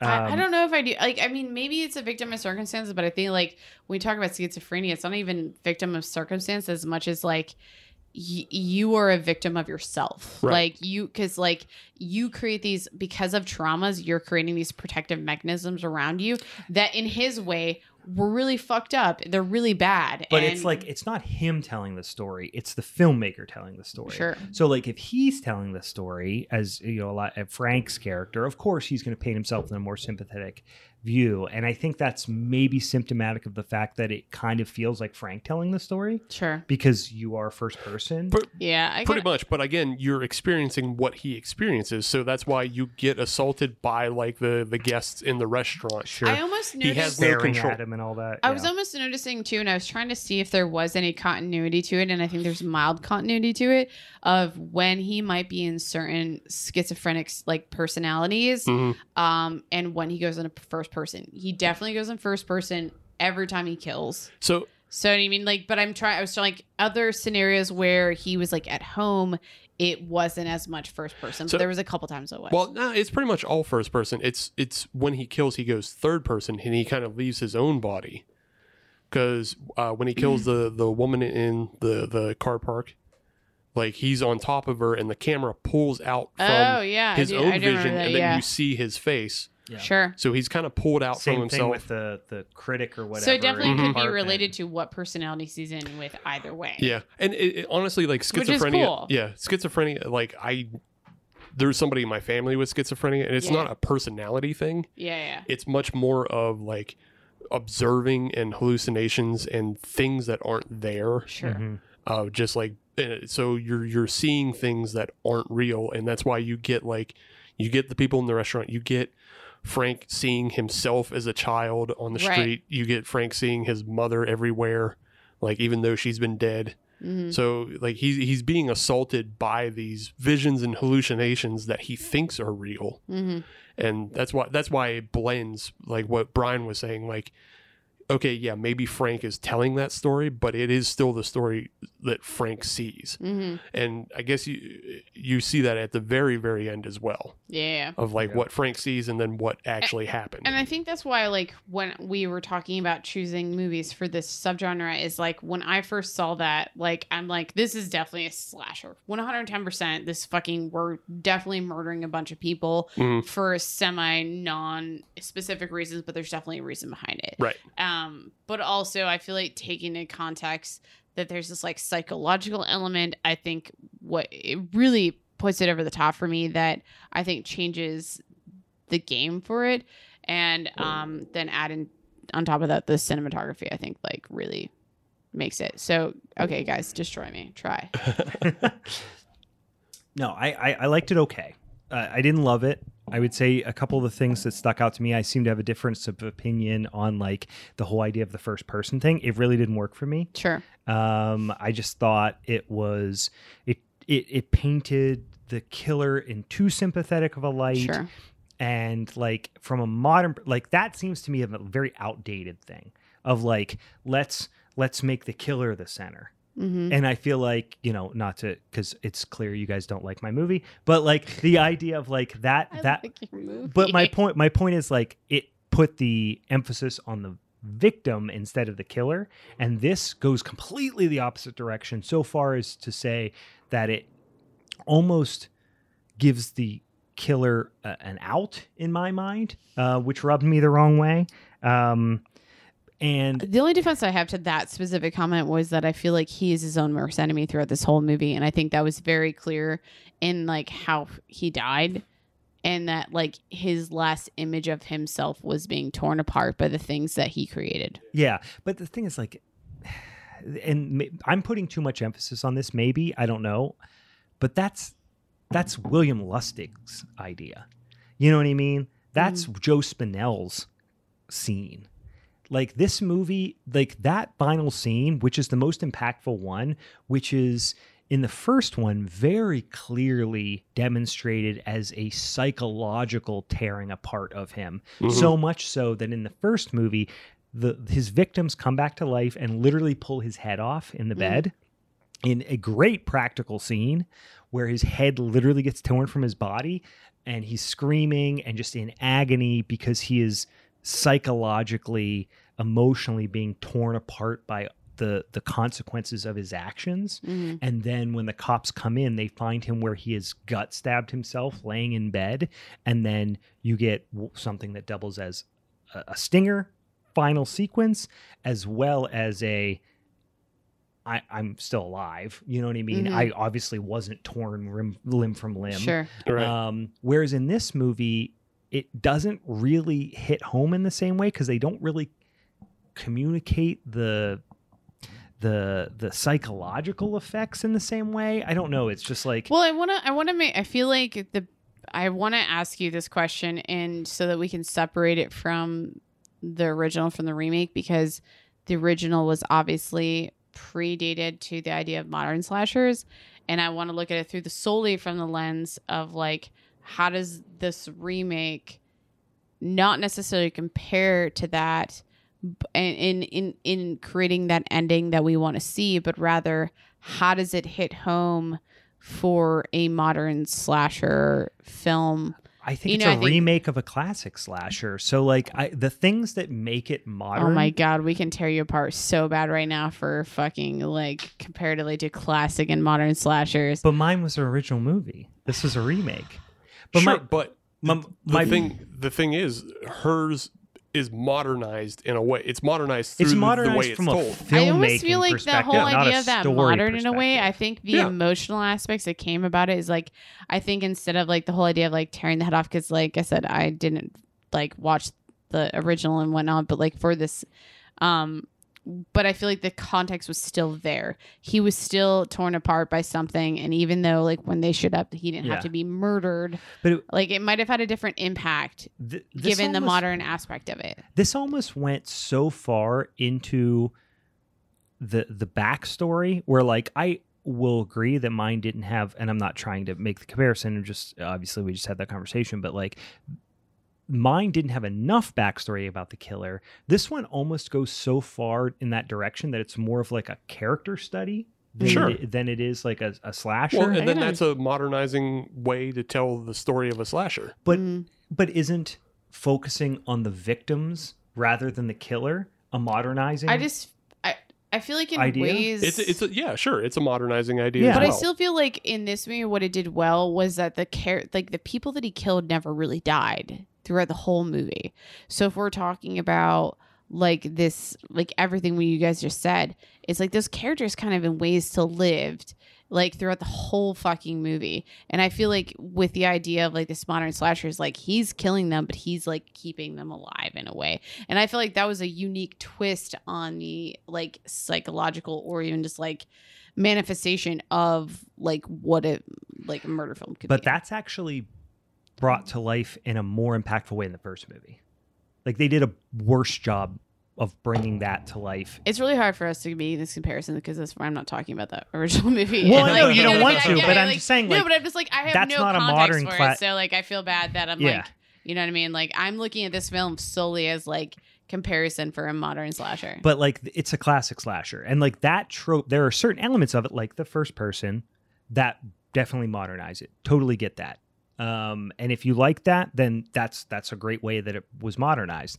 But that particular element that we were just talking about, of them, like him keeping them alive and all that stuff, that was central to the first movie, almost more so than this movie. So like, I can't buy that that's a modern element because it was there even in a more significant way in the 1980 version. But I feel like that only even plays into the fact that like it's taking the idea of what happened then and bringing it more modern, like taking the story and like bringing it to the present day and then adding on top of that. I mean, it was made 32 years later, so it's modern in that sense. You know what I mean? Like, but it's the same. Sure. If you do the same thing 32 years later, doesn't mean that you modernized it. Sure, but I'm just looking at it as solely from what is this movie in the context of a modern slasher, not necessarily in comparison to what happened 32 years ago. Whereas that's exactly what you're doing. That is exactly what you're doing right now, and that's like I don't have that context, so it's hard to defend that. She's saying, imagine you never saw the 1980, and that this element it's maintaining a slasher motif as well as like keeping the psychological element. Yeah. I mean, I get that. So I think what it is that like that whole part of the film, even though it was in the 1980 film, it adds to the psychological element of this character. I get it, but it makes it hard for me to attribute it to this movie when it already happened. When it's just copying a movie from 32 years I get what you're saying. But I do think it makes it a more rich film. You know what? Even though it already was. You know what we should do on minisodes? Huh. I'm just toss it out there. There is a company called Banger, and they do a lot of like metal fucking work, and they basically created the metal subgenre tree that exists, like family tree. What I would love to see us do, no, but at the same time, what they do in some of their like side shows that they have is they'll like take a subgenre of music and they're like, what makes this subgenre?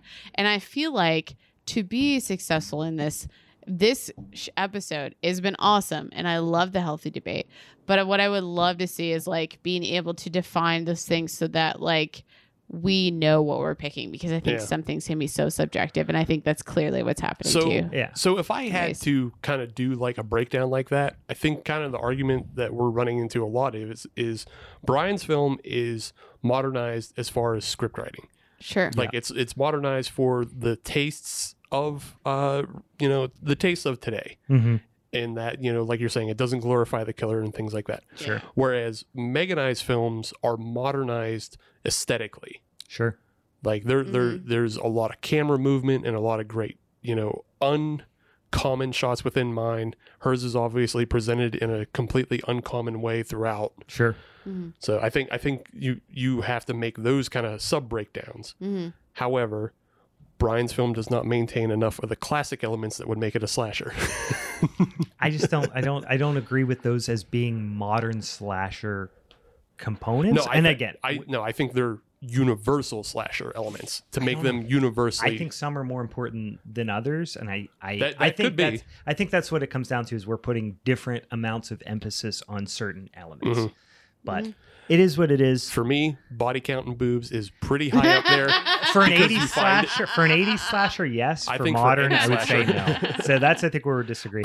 But it's in Scream. Body count and boobs is in Scream. Yeah. Scream is the tipping point. And we're talking 2000 to present. Scream was 1990. Body count and boobs in Chrome Skull. Chrome Skull sucks. Are they Bone legit? counting Are you bobs and- talking about like? I bone mean, I counting know we bobs. said Bobs and 2000. boobs and boobs. I know we said 2000 to present, but we probably could have included the 90s in that. Yeah, I I'm not watched gonna lie. Chrome We Skull. What's the probably movie? It's not called Chrome we Skull. probably It's- I could don't have know. included One's the Chrome 90s Skull, too. because they were, I feel like, all the same. I don't think a lot changed in that period. Not Yeah. too Granted. much, no. I feel So- like also there's one of those things where it's like we probably could have broke it up as like classic slasher and meta slasher. Yeah. Like those are more. Then more that's Leslie Vernon versus Yeah. Town of Dread. So But Right, I also right. I'm like kind of interested and intrigued, especially with you guys being way more versed in like different horror genres, of how you guys would break down. And I think it would be a really fun conversation to just like make almost like universal decisions on some of the topics, and it'd be really cool for a mini set. And granted, our guests don't need to hear this, but whatever. I'm just saying it out loud. But anywho, so are we at the end? I think we probably are. if you're We not, need to yeah. fucking wrap this up. I think we am probably- so excited. Yeah. So I am so glad I went last so that I could wrap this fucking up. all right. So I still agree with mine as Yeah. being, I think, the best for modern. I do as well. Do you still hold true to yours Oh as yeah, your yeah. first pick? I thought you were saying that you thought hers was the best one. I'm like, that was a Okay. sudden, unexpected turn. You were So pretty down if we're on that. going then next, I feel like yours is the second best. And I'm voting Meg as well. I think Steve's is the second best. Okay. Steve takes on the belt. So here's what that means. Your boy Steve's taking home his first You know belt. what? Fuck you, Brian. What? I still feel like you had so much shittier shit to defend against his, and you. I didn't like choose your mine. movie. Okay, well, you're a Look, bitch then. I'm just saying, Here's I the thing. really didn't like Brian comes from the place of actually seeing the original Maniac. It's Yeah. probably been years and years since I've seen it. I just watched it today. The to original's me, it was infinitely time better. to get straight. I literally, the day you and I talked, I was like, yeah, I'm going to go freaking finish this. I had started the original and I was just like, because I Yeah. wanted the context. I Yeah. wanted it. Mhm. I mean, I didn't get to watch your OG either. So like, It's whatever. Yeah, the first one, 76. Yeah, was but not great. It's just funny, but I got but- to, I watched enough like when he killed the first prostitute. That's Yeah. where I watched through, and I was like, okay, I have at least like, okay, I see where it's going. I get the idea It of gets the character. way, yeah. I Yeah. really, it's an uncomfortable movie. It's a grimy, sleazy Yeah. movie. Yeah. Because Because it's like 70s New York. yes, Like dirty. it is. Yes, it is. Got this very kind of like 70s Times Square. It kind of feels like a Basket Case a Yeah. little bit in that sense. But Had I rewatched the original more recently, yeah, maybe I've been more critical of Meg's. Yeah. But honestly, I'm more impressed by visual work, and that's Yeah. where Hush doesn't come through. I thought, some of the kill, like, we didn't get this far and I'm not trying to pile on, but like some of the stab, like the best and most memorable scene of the Maniac, 2012 Maniac, is when he's under the car. He chases her through the subway, which is a complete reshoot of the first movie. They chase her through the subway. And then he slashes her Achilles tendon, which is not what happens in the original. But that was like, oh my God, that's brutal. And then when he like does the jump on top of her, starts stabbing her, he stabs her and he pulls out and there's nothing there. Stab, pulls out, nothing there. Stab, pulls out. The CGI is awful in that scene. Yeah. And like, yeah, it just, I feel like the when way he they chokes redid Lucy. that, though, I Yeah. feel like it was the way they were able to like almost like the way you're describing it is I feel like the way they're able to play that off was like he had so much shock that this was happening because almost every kill Yeah. he almost comes so out Elijah of it. You Wood's know what I mean? great. Yeah. I'm not He's going fucking to amazing. say Yeah, for a like- second. like, He's If fucking you guys fantastic. wanted to go after Elijah Wood, I probably would No, have. I'm not gonna. He's one of my favorite actors. He's No, he's fantastic. amazing. But like, he just, it's just like Joe Spinell is he's the entire first movie. Yeah. Yeah. Like he is a sweaty, disturbed. Like there's no vanity in the performance at all. Guys, we don't need to talk about Maniac anymore. Okay. Do you know what we need to talk about? All right. Get Steve the belt. Somebody give him the belt. Get Steve the belt. I am not excited. He's been like forewarning me that I'm when he wins, personally terrified of what he's going to make he's us watch. like, I'm pretty terrified. Yeah, You know Steve, what? Steve is currently throwing the belt over his shoulder. I have gone through so many movies because you guys have keep making me lose. I keep making it worse because of you. Man, So let we're me in ask for you. it. Yeah, Have either of you seen Tokyo Gore Police? no, No, I've heard no, about it came up on like a I've list heard of about it, movies. but I've Great. not. Okay. Well, if I win next month, we'll watch that as a treat. Fuck you. What is this month then? Oh my god, I'm so Your terrified. punishment for next week, from the year 2001 of our Lord, Oh God. is Cradle of Fear. Oh I god. do not know this movie. I do not know this which makes me movie. way more scared. I thought for sure Cradle, if I'm gonna it's Google this something right now. Cradle of Fear. Meg is I Starring, like how you were so starring, prepared that you're like, Don't I'm say gonna Paris announce Hilton. it no, now. starring the lead singer of Cradle of Filth, Danny Filth. Yes! Oh God. Okay, I I have have gone it. through I have 3 it. fucking movies. Ugh. Oh my god. Music by Cradle of Music Filth. by Cradle of Filth, sort oh of. my god. I'm No Tear other this music. fucking apart. This movie I'm is so excited to dog tell you to go. shit. I'm so excited to tell you to go fuck yourself. Oh, This no. movie is so much dog Wait, where shit. can we watch it? Do you know offhand? It is on YouTube. Free? Yep. Okay. Yep. All 2 hours of it. Oh God, guys, we brought this on ourselves. We Be brought nicer this to on- Steve in the We future. brought this on ourselves. How the mighty have fallen. Damn. Yeah, Brian, how does it feel to be a loser? Hey, listen, I'm still the all-time winningest host in I'm Halloween's learning favorite this channel game for the now, time. bud. For the I'm time, learning this game. guys. I know you're never gonna choose me. What game is to learn? I mean, like, honestly, Meg, I was very, very close to picking yours. It's Yeah. just the psychology, a lot of the psychology fell apart in that film. Mm. Like, if it was a little more solid on like what his afflictions were, and I'm pretty sure it was pretty clear. what I his really afflictions didn't were. like the first person. It just his like You know Joe what? You guys Spinell's are like bitches. grunting I'm and stuff. out. I hated yeah, it. see, and like you couldn't separate yourself from the, the previous. I the didn't. Previous I didn't. iteration. I've seen the first one so many times, but Yeah, but yeah, that's too God, bad for you, I gotta Brian. Watch Cradle of Filth movie. It sucks so much.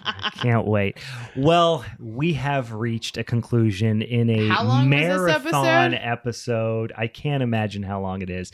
It might have to be 2 parts. Might even be 3 parts. It might even be 3 parts. Jesus fucking Christ. But Steve has reigned supreme and will for the entire month of September. But guess what? You if know that what? was SummerSlam, October. guess what? WrestleMania is.